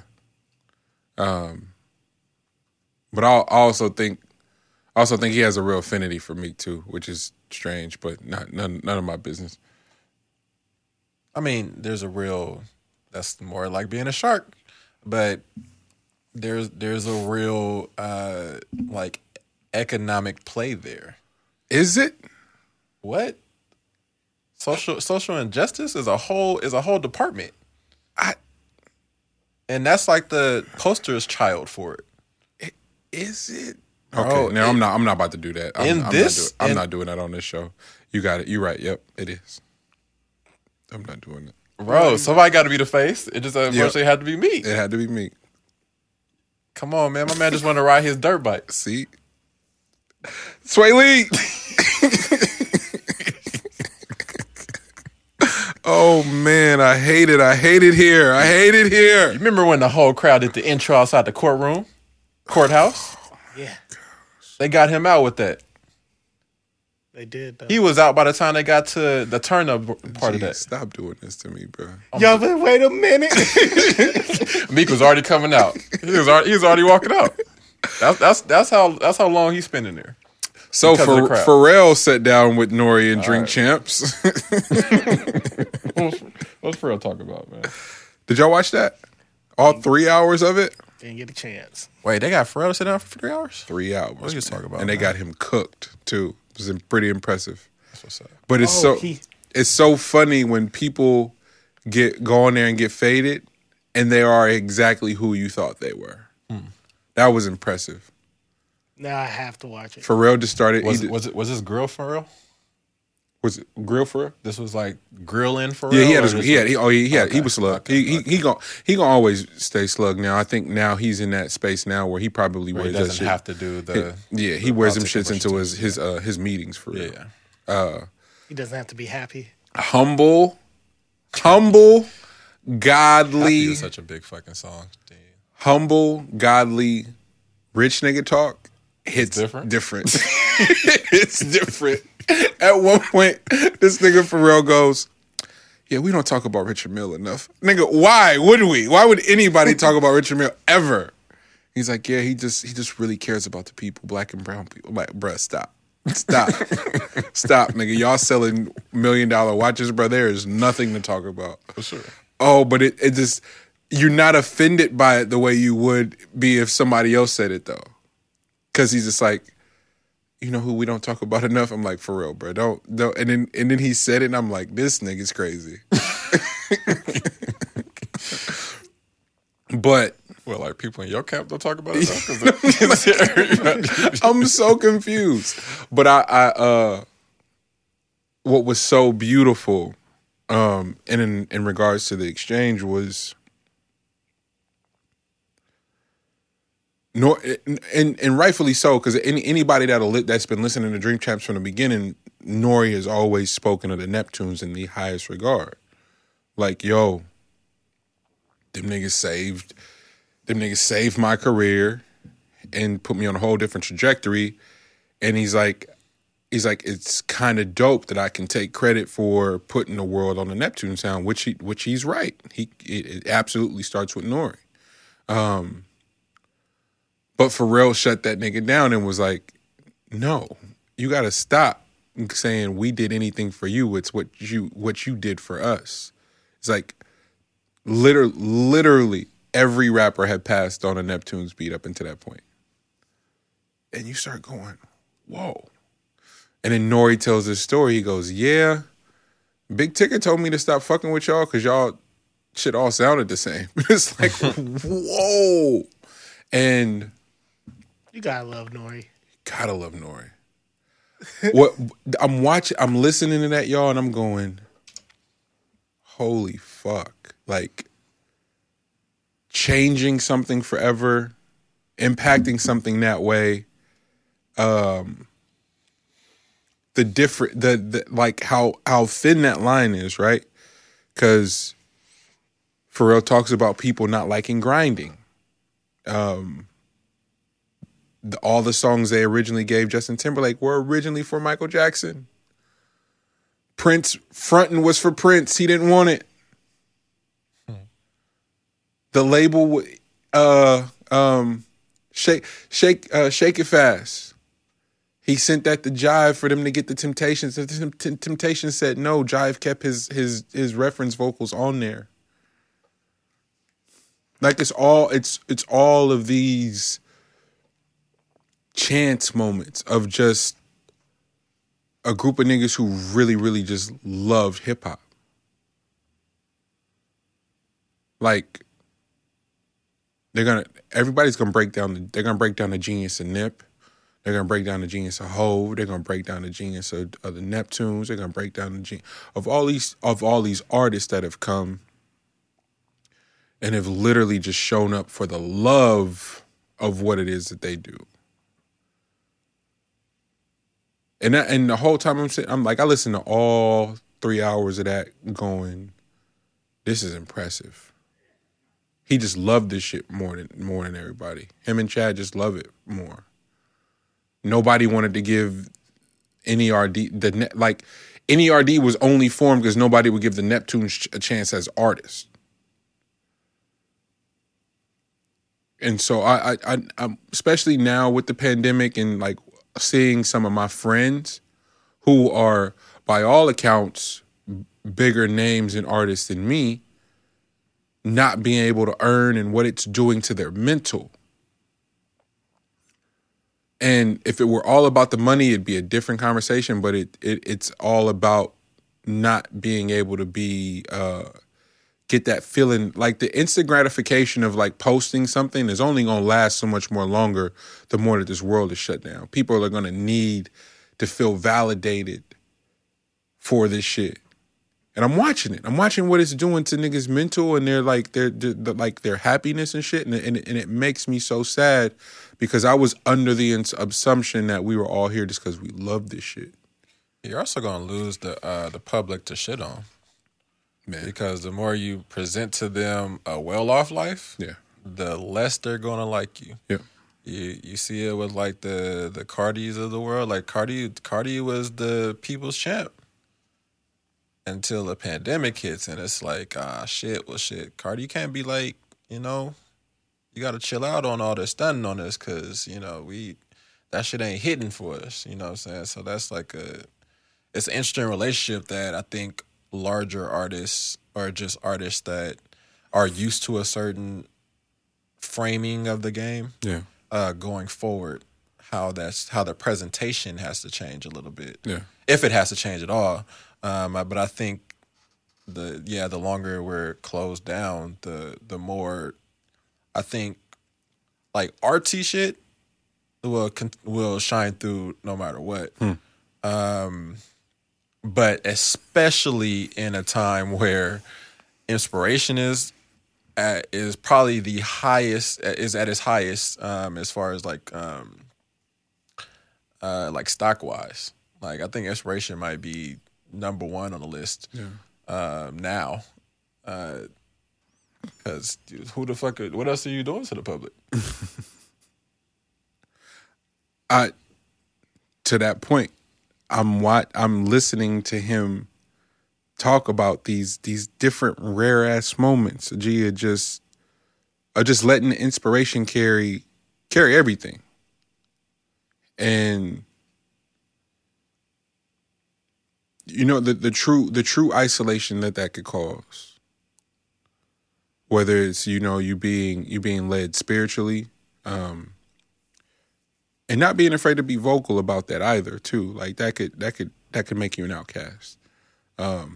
Really caring about something is isolating in that regard, because how few people actually care about something and are open about caring about something. And it's just a relentless pursuit of executing said thing that you care about, but also being mindful that it's, there's divine power and like all these different things that are taking place. And this is a nigga that everyone loves. And Hov's Rap Radar point is like, yo, they're going to constantly just throw out the process of you getting all the no's and not getting a chance and all this shit, and just go, oh, it was overnight. And it's like, nah, fam, it don't, like, nothing works like that. Mm-hmm. Nothing works like that. And so it was, again, salute Nori, DJ FN, the whole Drink Champ staff for an epic episode. I'm back into that because a big reason why the show happens and is just being a fan early. But it was like even before the Drink Champs, before Joe Budden, it was like, yo, all I would do was talk about pods. It's like, nigga, you should do one. It's like I want to do one about the process. But what does that mean, and why is it so beautiful? Why is it to be cherished, and why is there so much to learn from it? Then I start thinking about our process and mine specifically, and then just being inspired, and how much beauty is at my fingertips, nigga, before I even have to travel the world. I gotta read a book, I gotta watch a film, nigga. I can hit my mans and be inspired. Let me and Lex be like, nigga, I got an idea. And Lex will do an elevator pitch for a movie on the phone on a random Wednesday. I'm just like, bro, what is happening right now? Like, that's how lit my phone be.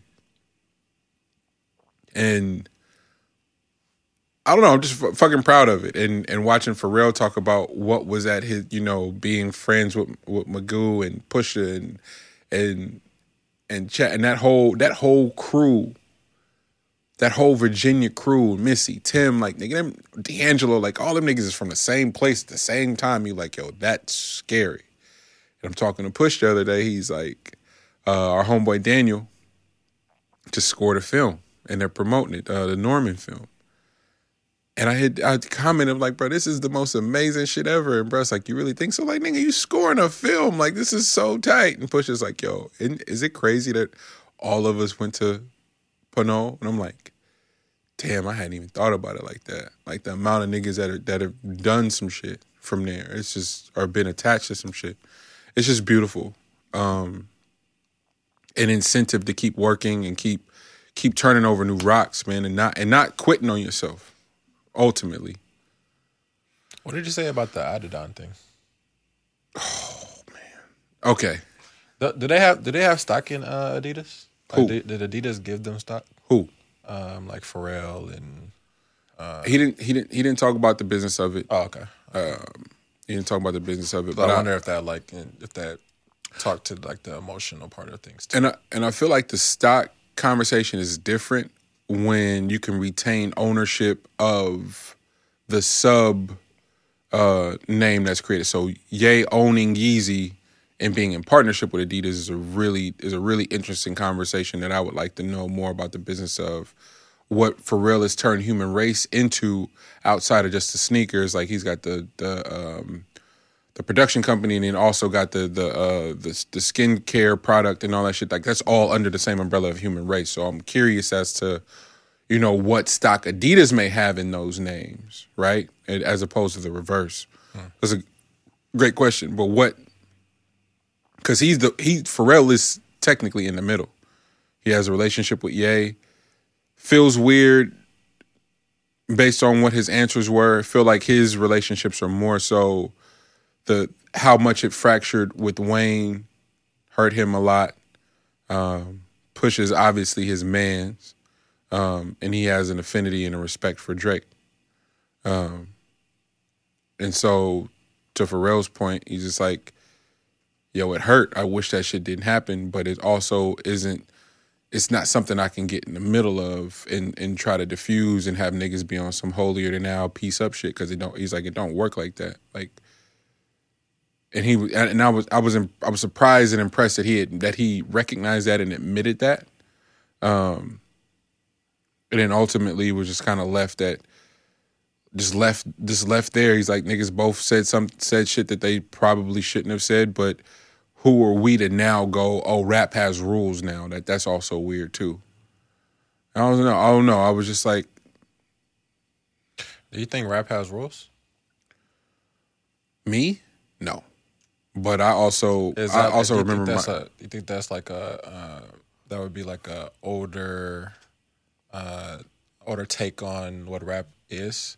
No, that's a younger take that rap has rules. The old niggas didn't. No, that's what I'm saying. So like I'm talking about the take on like rap not having rules. So like, do you think that rap has rules now because of how much partnerships are in play, how much money is in play, it being the number one genre, stuff like that? Maybe that is the evolution of the rules per se. Because like I would think that people that would be quote unquote lower on the totem pole would have an advantage in those particular situations on like the saying I don't have rules when there's not as much money that you're playing with. Very true. Very true. So in the case of Pusha and Drake, you're suggesting that Pusha probably had the upper hand because there wasn't as much money to be lost. Completely. I'm with that. I could see that. That is the fact with any war, though, right? Like, when you think about when you're going to war with somebody, you consider what they have to lose. What they have to lose, too. Completely. And what you have to gain from going to war with them. Yeah. And I always thought about that when it came to the Drake and Push, because I always wondered what made Drake decide to go ahead and respond, because he had a lot more to lose than Push ever did. But I love the point that you guys are making, but the sort of magical part of rap is that it's always going to be rooted in competitiveness and ego. Mm-hmm. So your team can be like, nigga, you got too much to lose. That rap part of you is like, but I can out-rap this nigga. You got me fucked up. And that was, and when you hear it, that's ultimately why I was like, salute to Drake on this one.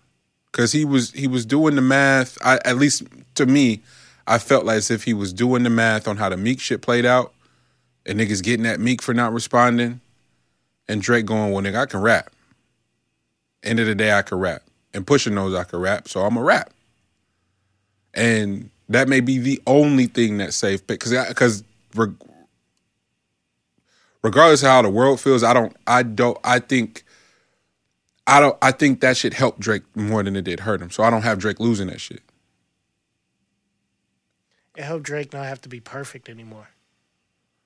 I feel like before the battle, I felt like he had a pressure to be perfect the whole time. Like everybody was looking at him from the inside out and like it seemed like he wasn't making any mistakes. Yeah.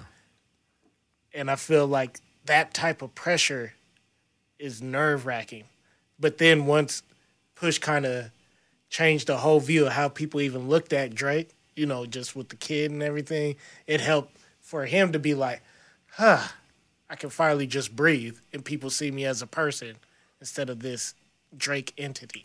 How nice of a feeling. How nice of a feeling to finally just live within your truth. Because who the fuck can say shit about your truth? But they like, nigga, it's me. Nigga. Like, which is also a really weird thing. It's like, I have a kid, so? Nigga, what? Like, I don't think the kid was so big of a deal. I think it was who the kid was with. Because like see, now we're talking. Yeah, because the kid, the fact that he hadn't got caught up to that point, and that was the amount of bodies I'm pretty sure he has on himself, like given that was the one. But no one said that. He didn't want that to come out. No one said it like that, and that's how it should have been said from Rip. It's like, nah, it's not about the kid, man. Yeah. It's about who he's knocking down. Yeah, yeah.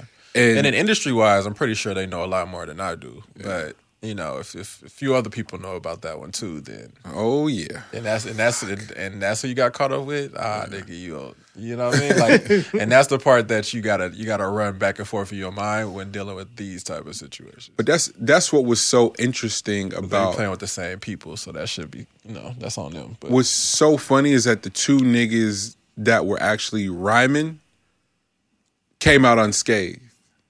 It's both of their right hands that caught the strays that hurt them. I don't give a fuck what nobody say. What was exposed about Ye in this shit hurt fam. What was exposed about 40 in this shit hurt fam. The two other niggas, they're fine. They're completely fine. And so that was all. What was always weird for me is like, who won the battle? I was like, they both won. The two niggas that lost is the producers, bro. Like, that's how I felt, at least. It's just like, damn, 40, that hurts to know about you. Because I can completely see that scenario going that way. Like, that makes sense. And then you go, yay, oh, man, this is an indictment of you, but also a really clear indictment of like, oh, I could see this going this way. Yeah, that's unfortunate. Rappers and indictments. Eminem. He had a hell of a week. Released another record. Had to apologize. For? Siding with Chris Brown. I thought it's for releasing another record. He apologized? So what? For releasing that B-side? Yeah, but he has a bar in there. He's like, ultimately, he was like siding with Chris and the whole Rihanna shit. And it's like, see, that's, again. That's Eminem shtick. I was about to say, does he really side or is he just saying whatever? He's just saying it, but he's only just saying it because he don't have nothing to rap about. And him not having nothing to rap about and still putting out projects isn't M's fault. It's everybody else's fault that's over there. And no one wants to admit it. That place, Shady, is a mess right now. You fumble Griselda. Oh, yeah. You still beefing with MGK. That in itself is ridiculous. And these records don't seem to be getting better. Meanwhile, Royce has turned into the greatest rapper ever. I was about to say, Royce ain't came over there and just... What? There's nothing Royce can do. There's nothing Royce can do. Yeah, that's true. There's nothing anyone could do. I mean, you know me, I fuck with M super heavy. I fuck with him. Yeah. But it's not gonna happen. It's impossible to do.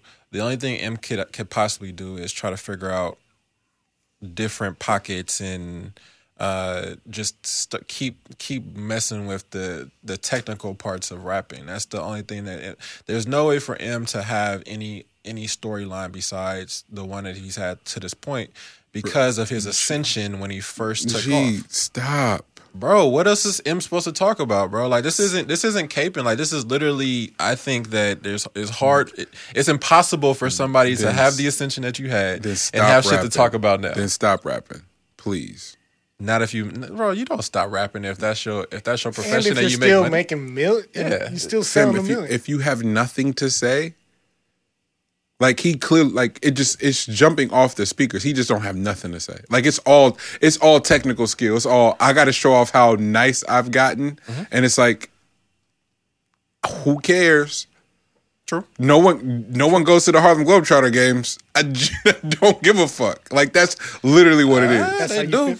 Oh, okay. I was about to say they do. 'cause Okay. And he's still saying the people that's buying those records Are is the ones people that that went to the damn Harlem. Okay, Bro, so like that's. so when you doing the beat when and you go to the everything. There's people that go to the Pro Bowl. There's people that go to just. I mean, there's people that buy their Said the ticket Pro Bowl. 3 years in advance for Pro Bowls, bro. Like there's people that go. These to are the people that are buying the Eminem records. My nigga, like, give it up already. I don't think y'all know, bro. How until many you have people's something in the world. until you have something to say, bro. You mean too much to you mean too much to the legacy of music as a whole to keep putting out these empty ass records that's just technical. I can rap hella good. Don't care, personally. Yeah, I mean, but Not when you know what? I take that back. If Royce wasn't his best friend, it probably wouldn't be as egregious. The last three, what is it? Book of Ryan, both Prime Records, and then what's the other one that came out this year? Oh fuck! Royce had another one this year, and then Royce is killing it, yes, and it's is up for a Grammy. and is untouchable. So your mans can't be doing that. You can't have you can't have 3/4 of Griselda under the roof and then be doing this. At the very least, sit back. Okay, I'm just asking. Are you listening to what your niggas are doing?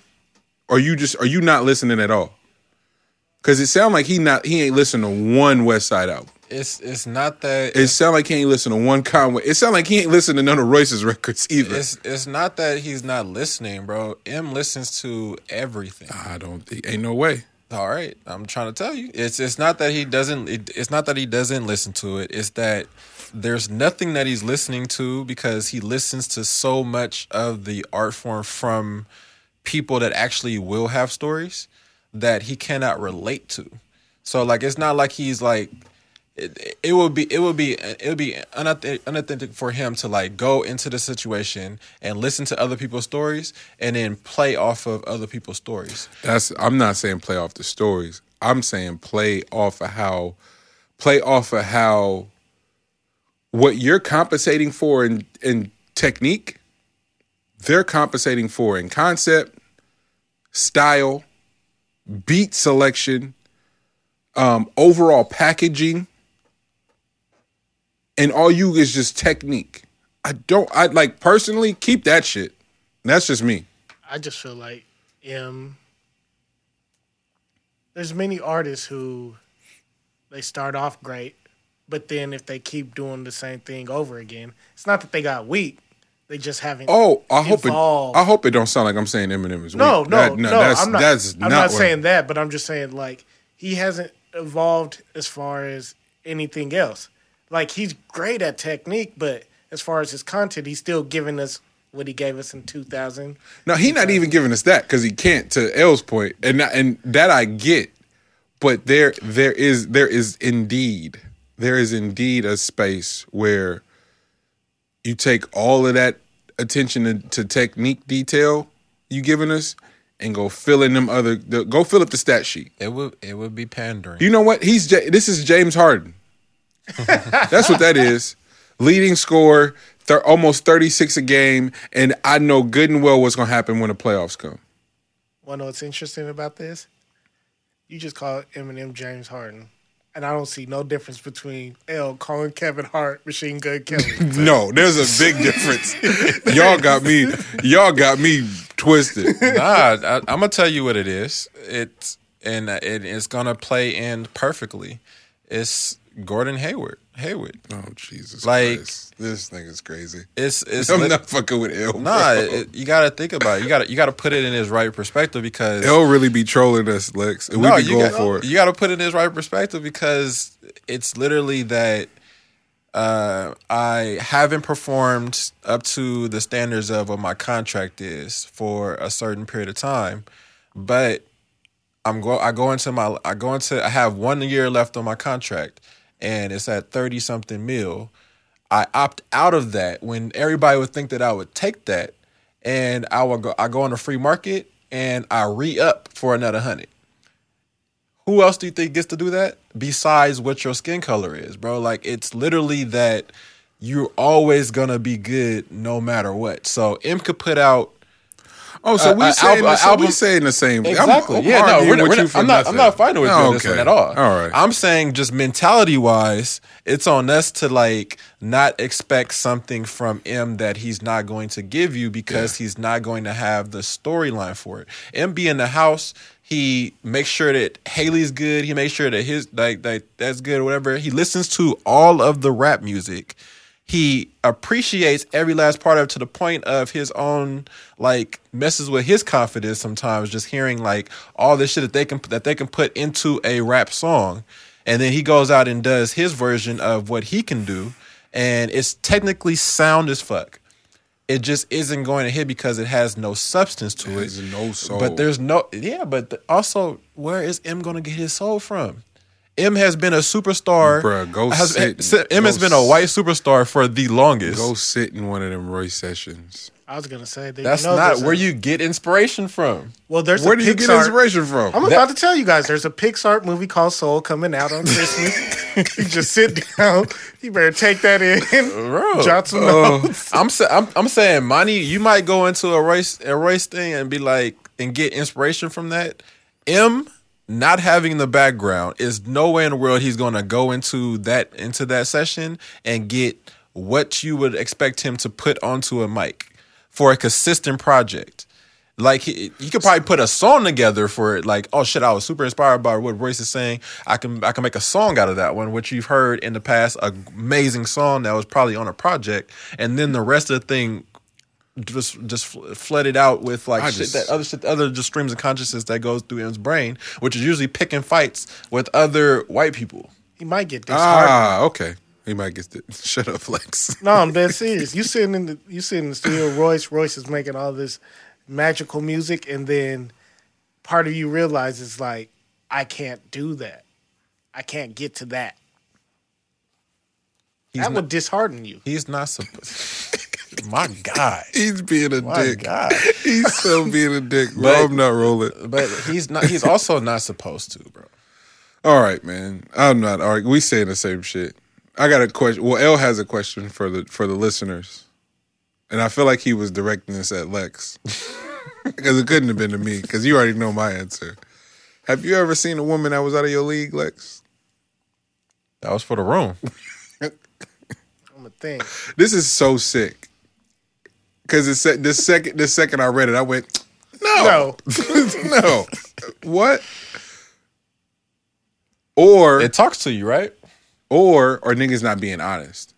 No, I'm saying I'm really thinking.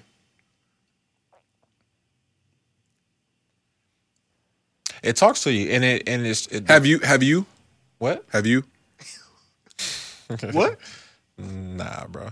I have not, but the reason why I framed the question that way, right, was because of the lack of confidence that there is in having conversations with the opposite sex. Like, I think that the reason why you would spend your entire life trying to get your financial shit together in order for you to then eventually be able to shit on the opposite sex for your own gain is only due to not believing that in the first place you are on the same, like you can operate on the same level.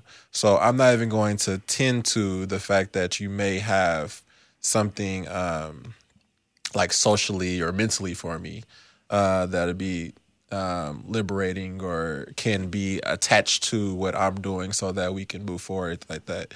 I think it literally comes down to, and why we tend, and why not we, but why people tend to go after the exact carbon copy of the exact same thing.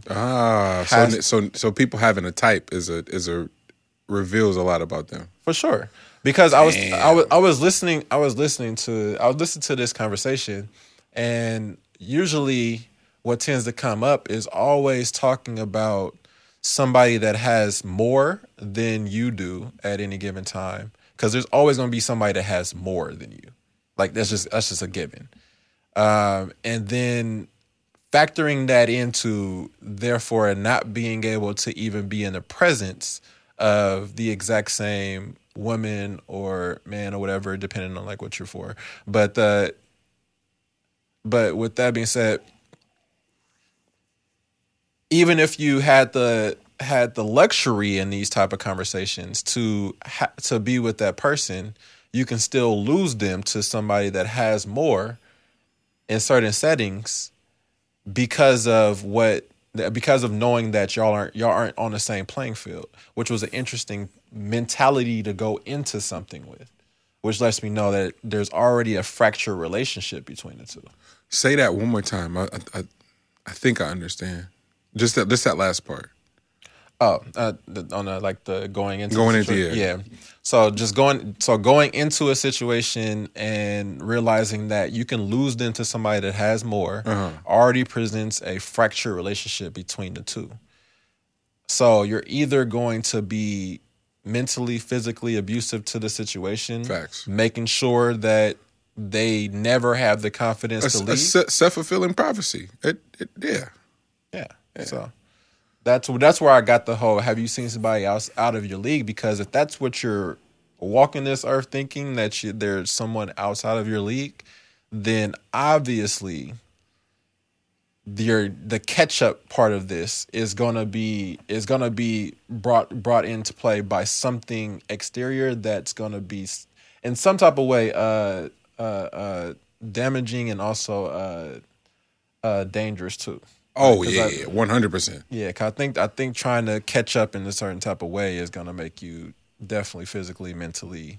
Well, because then what the one part people never consider is like say none of the shit happens, none of it manifests or presents itself in the process of catching up. Mm-hmm. When you do catch up and you're now above status wise. Mm-hmm. You're not fucking with that person no more, you know. So it's this weird sort of, yeah, man. Or you quote unquote have them, but now you stop doing anything. Yeah, you stop doing everything you did to get them. It's a really weird thing that you got to address. But then be ready to take them off the face of this earth when you lose them. Yeah. All this is fragile. Yeah. Yeah. It's an interesting concept, an interesting thing to talk about, and just in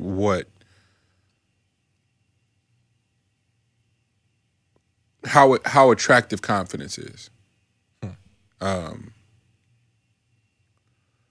And for whatever reason, how easy it is to get it convoluted or get it confused with arrogance and all the other shit, especially when it comes to black folks. Like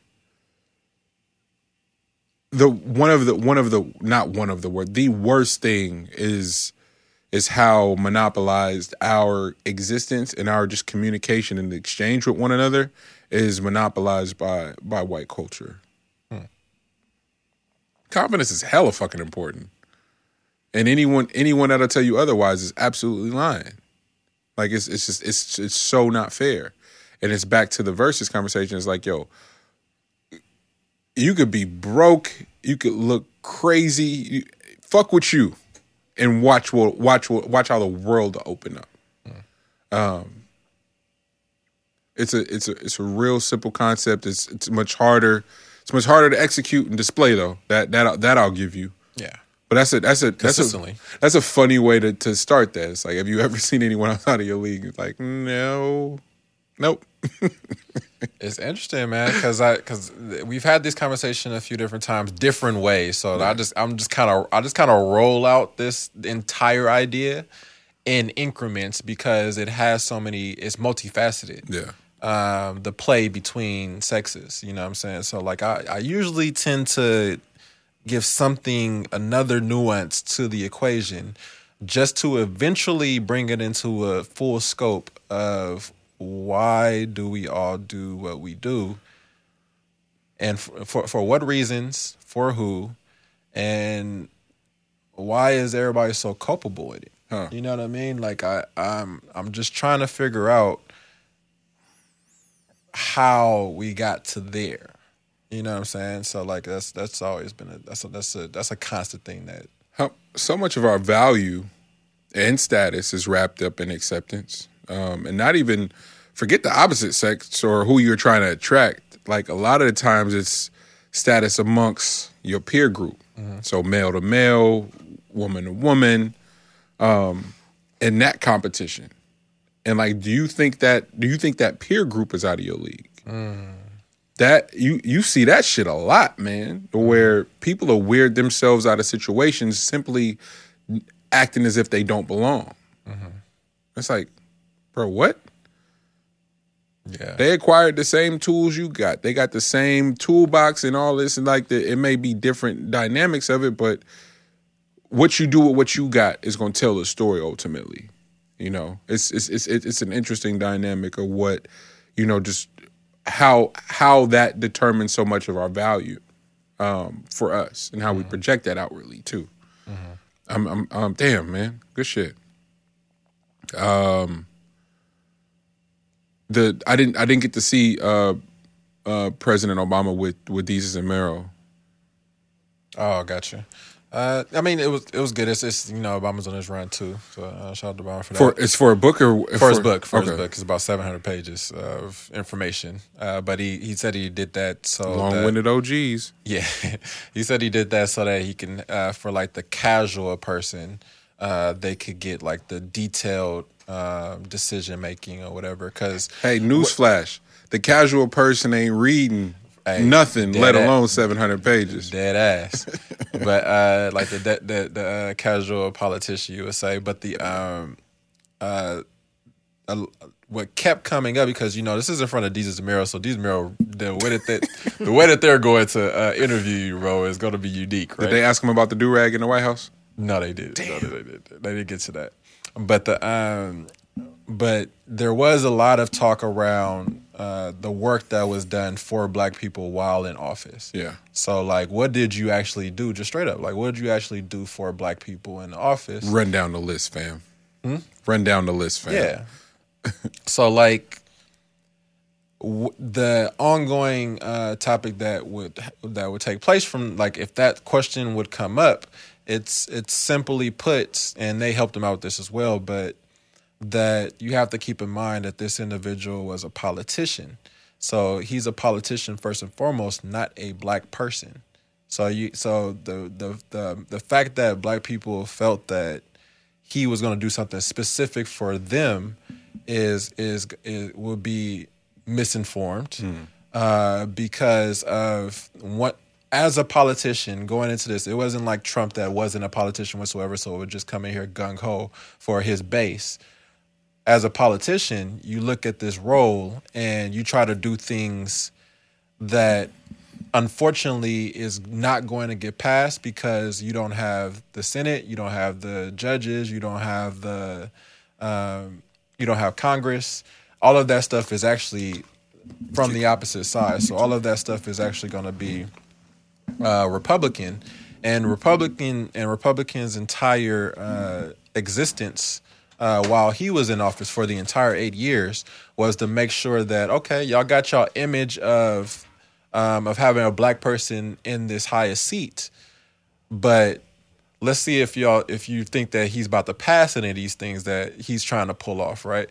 So this was my thought when I first like as he was in office and I was hearing all that stuff about like what is he doing for Black people, and unfortunately we tend to do this to ourselves where we expect that somebody's going to save us, especially our government, and then we look to this man that's has a black man, has a black family, black children. What's up, man? How you doing? So you look to them and think that he's going to automatically save this entire group of people, but that wasn't what the plan of action was. Like, the plan of action, yes, was to do as much as he possibly can for America, first and foremost, which I think that he did. So the imagery was probably the most important thing that we had, it was important. It was also damaging, unfortunately, but to have that person in that role was important. It opened up doors mentally that is possible. But for two, the family aspect of things, how the family came across, was super important. Then when you get into like the actual day-to-day politicking, was super important too, because you're showing a level head of not losing your cool when obviously all they want to do is make you do so. So those three things were executed at a super high, efficient level that isn't talked about enough. I think more and more people thought that it was going to be a complete savior role without knowing how politics work. And then when you see Trump get in office and you think that, oh, he just came in and did this, that, and the other, best believe that there's nobody from another color that's going to be running America that would be able to pull off the things that he pulled off. So get that out of your mind, that you think that was going to just take place if a black person was in that role, bro. Like, just get that out of your mind. That's not how this thing works. You have to deal with 100 people before you actually get to the crux of a problem. And if you have 85% of that group fighting against you, not even listening to you, just wants the opposite thing of what you're saying, regardless of what it is, even if it was something that was for the betterment of them, they didn't hear it out. All they heard was, this is coming from a character that I do not want to operate in this role. I want them to fail at all costs. Then that's what happened. So he kind of touched on that, which was my thought process on him being in office, and me thinking more so he had to have the imagery of him was way more important than the actual work that was able to get passed. But he touched on a good amount of that stuff. I'm unfortunately not going to read the book.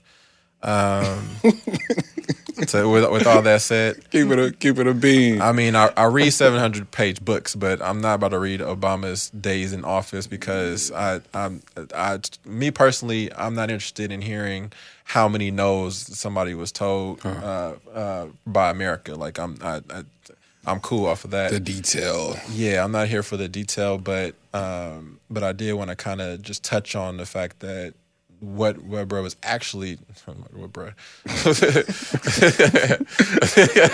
what 44 was actually doing, and what was actually being passed, and what could be done, as opposed to, No, I think that's an interesting dialogue to have. It's a harder one to have because a lot of emotions get trumped up. No pun, but that expectation. And you've heard Dave Chappelle say it. You've heard all of these people say what they identify as before they identify as a black man or woman. And so you go, yo, I'm a politician, fam. Like, the fact that you have to explain that, and then that there's so many novices now interested in something because someone that looks like them is entered that arena. And now everyone's just an expert, like, immediately from the rip. Like, fuck fam dedicating a larger part of his life to politics. Bro, his family. You know more than him. His family is invested. Everything. It don't matter, man. You black. You supposed to do this because I said so, and it benefits me, and it highlights a fracture. That's ultimately something that's got to be talked about deeper, but it also mostly highlights that burden, new access for somebody black, and new money for somebody black does here, and that pressure, and a lot of times you put it on yourself before anyone can do it to you. And so now you're like, oh man, I got to put on for my family. I got to do this. I got to do that. It's like, fam, can you get your situation straight first before you start trying to put everybody on? Because then what happens with it all when it's all gone and the foundation isn't sturdy? I'm almost certain I told this on the pod before, but I was saying it the other night at dinner. Saying one of the greatest lessons of my entire lifetime I've learned living at our place now, and literally being there long enough to watch the building next door be built. And for the first 8 months, possibly longer, there was at 6 o'clock every morning, fam, the most insane drilling sound would start. I'm like, God damn. And then eventually you like, I'm going to walk out and this building's going to be done. Nigga, for 8 months, I didn't see nothing. And then my sister comes home, she's like, yeah, they $2 million over budget. Whoa. And ain't nothing out of the ground yet? And I thought about it, I was like, holy fuck. They blew the budget on the foundation. So no matter what happens to this structure on top, nigga, it's going to be legit. Because they over budget and been working on it way longer. No one's ever going to see it. Ever. So while we talking about what you look like, what you got, what you can pay for, nigga, no one's ever going to have the discussion on, hey, man, you went to film school? They don't give a shit at all. Was that movie tight or no? And it's so funny. Again, back to last night, man, if there was anything to learn from Unc and them last night is fuck with you. Just fuck with you, and the rest of the world, hey, it don't matter. But as a byproduct of fucking with you, guess what? The whole world showed up and was like, oh, we fuck with these niggas. Like, it's just that. So I hate that. I hate that the conversation around President Obama is oftentimes around what he didn't do for black people. It's unfortunate, man, because we saw how much turmoil happened in the last 3.5 years, man. And where we are now because of just complete utter just the imagery of one person. Disregard for humanity, bro. Like, for a person to actually steady the ship is the hardest of jobs that could possibly be done. And once a steadying hand happens, you see how quickly America loses a shit, yep, turns this motherfucker upside down, flips the damn table, and is now seeking, and then try to tell folks, like, try to figure out how to pick this shit back up. Like, bro, like, it's you have to look at the full picture and stop thinking that somebody's supposed to come here and save you. Yeah, that shit ain't happening, bro. Like the saving grace shit, that it's not taking place in that way. Yeah. Like, somebody's not about to come hand you your reparations. I mean, like, just because I'm in office and you think that should be the first order. You know what I mean? Like, that's not how this thing goes. You can get your whole list of things that you want to have done and see if that shit can get passed because we didn't get the whole fucking cabinet. Yeah. You know what I'm saying? Like, what do you think of when that list is about to take place? Like, they ain't looking at one group of people. Besides, like, the mass structure that's already put together. Like, how much if you take something off the table and give it to and push it off the table and get the scraps down, right? You have less on the table, right? Like, have y'all seen the what was that? What was that movie when they was in jail, when they was in a prison, and you wake up after like 2 weeks or some shit, and you're on a different level, but they have the food that comes from the top down. He's gonna know. I have no idea.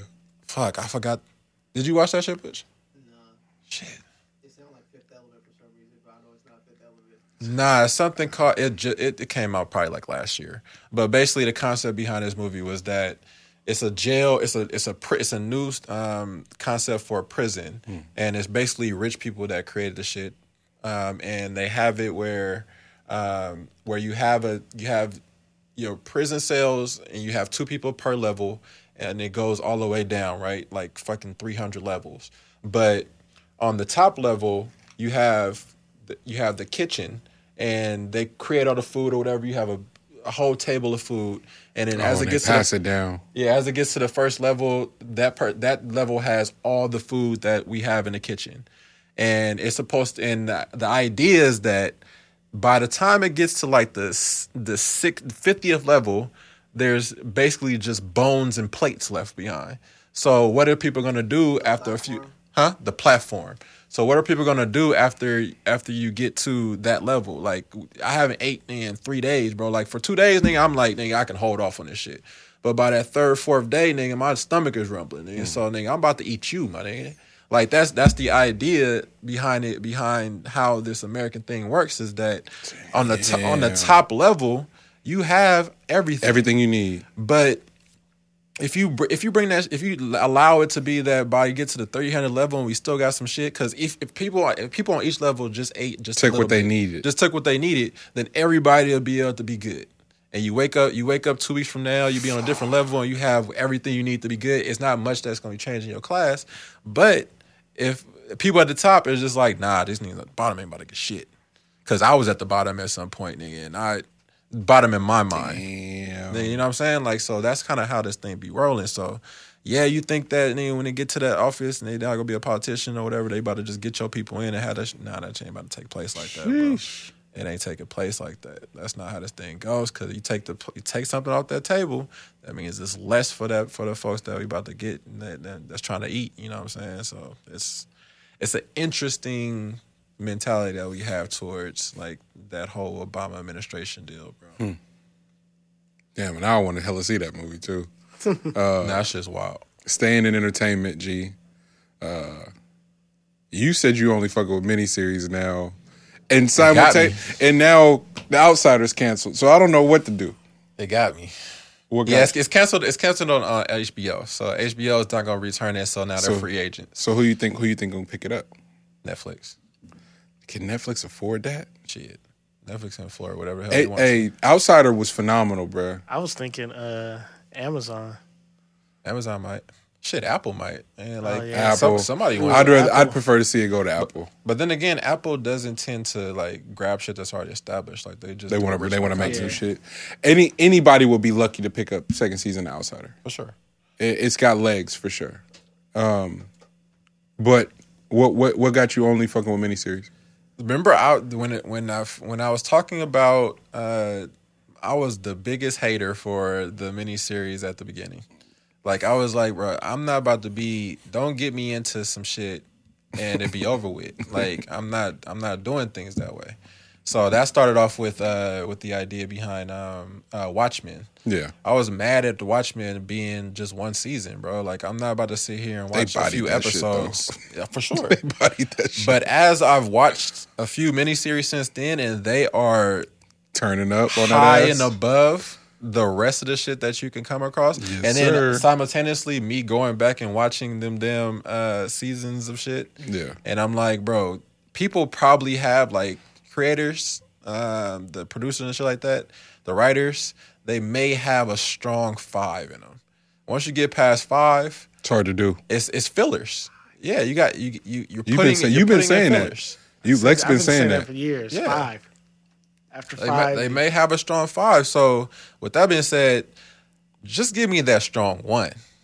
Give me that strong 8 episodes, 6, 8, 9, 10 episodes. I just watched Devs, bro. Crazy. That shit, mind blowing.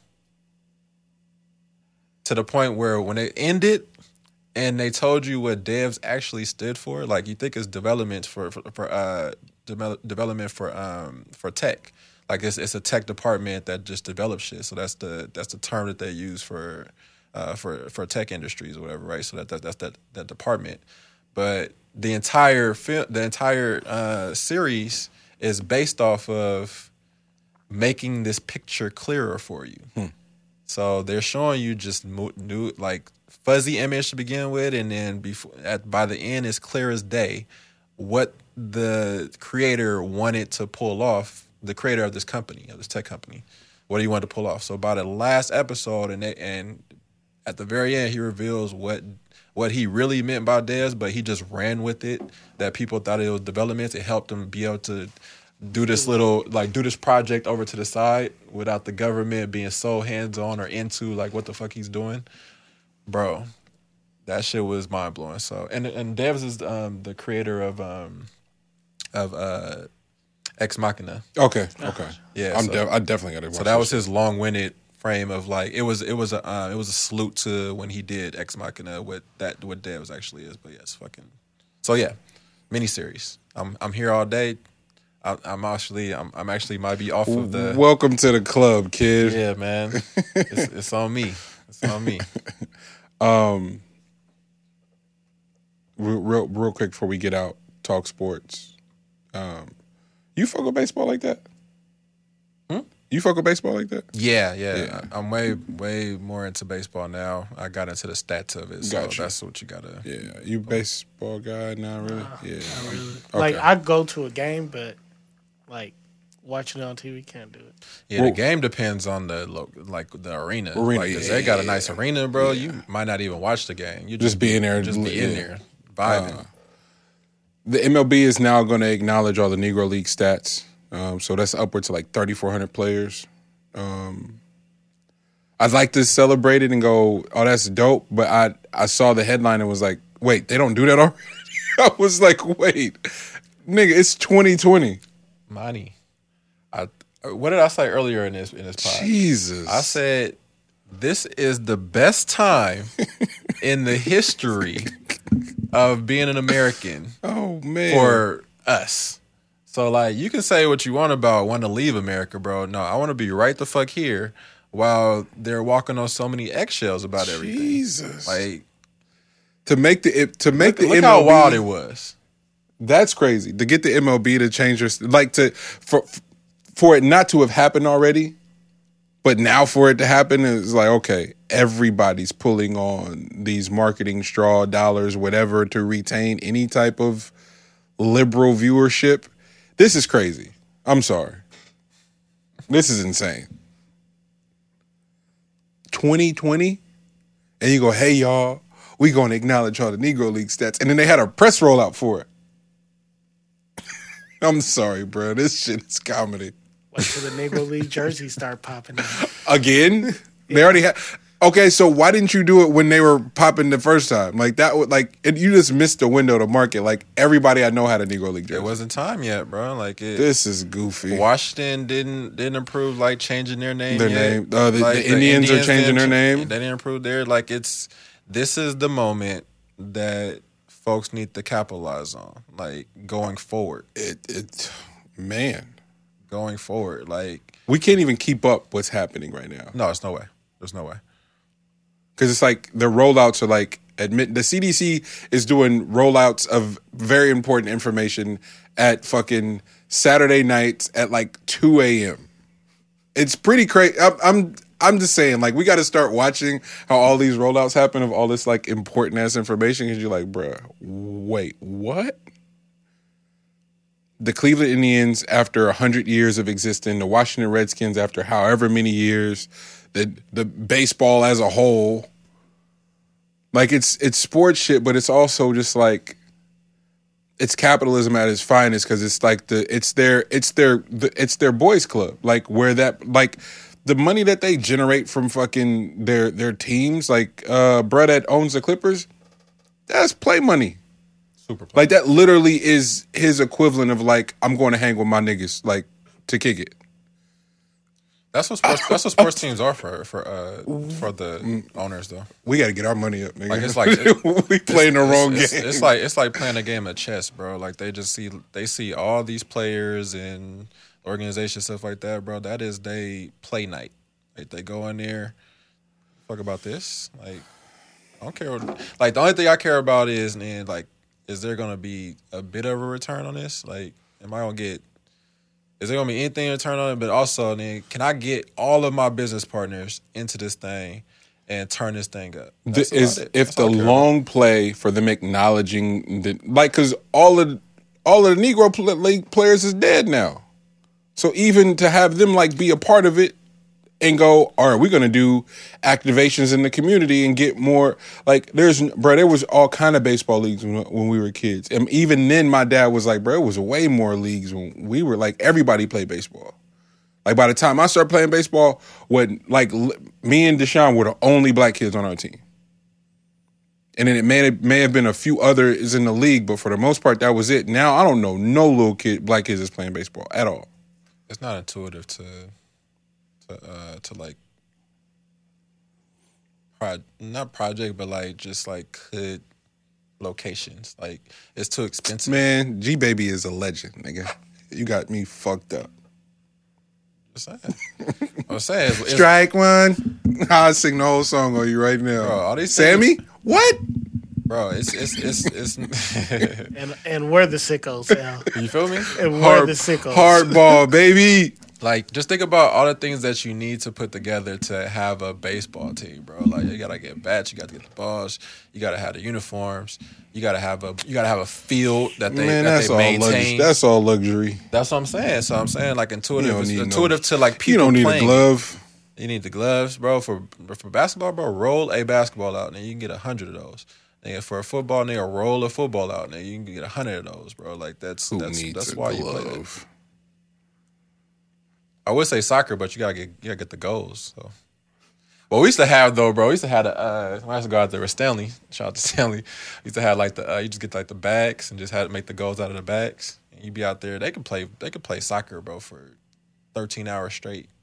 You just get, and you don't even have like an actual goal structure. You can get 2 trash cans. I was about to say the trash cans. Yeah. So, I guess soccer should have more black people in it.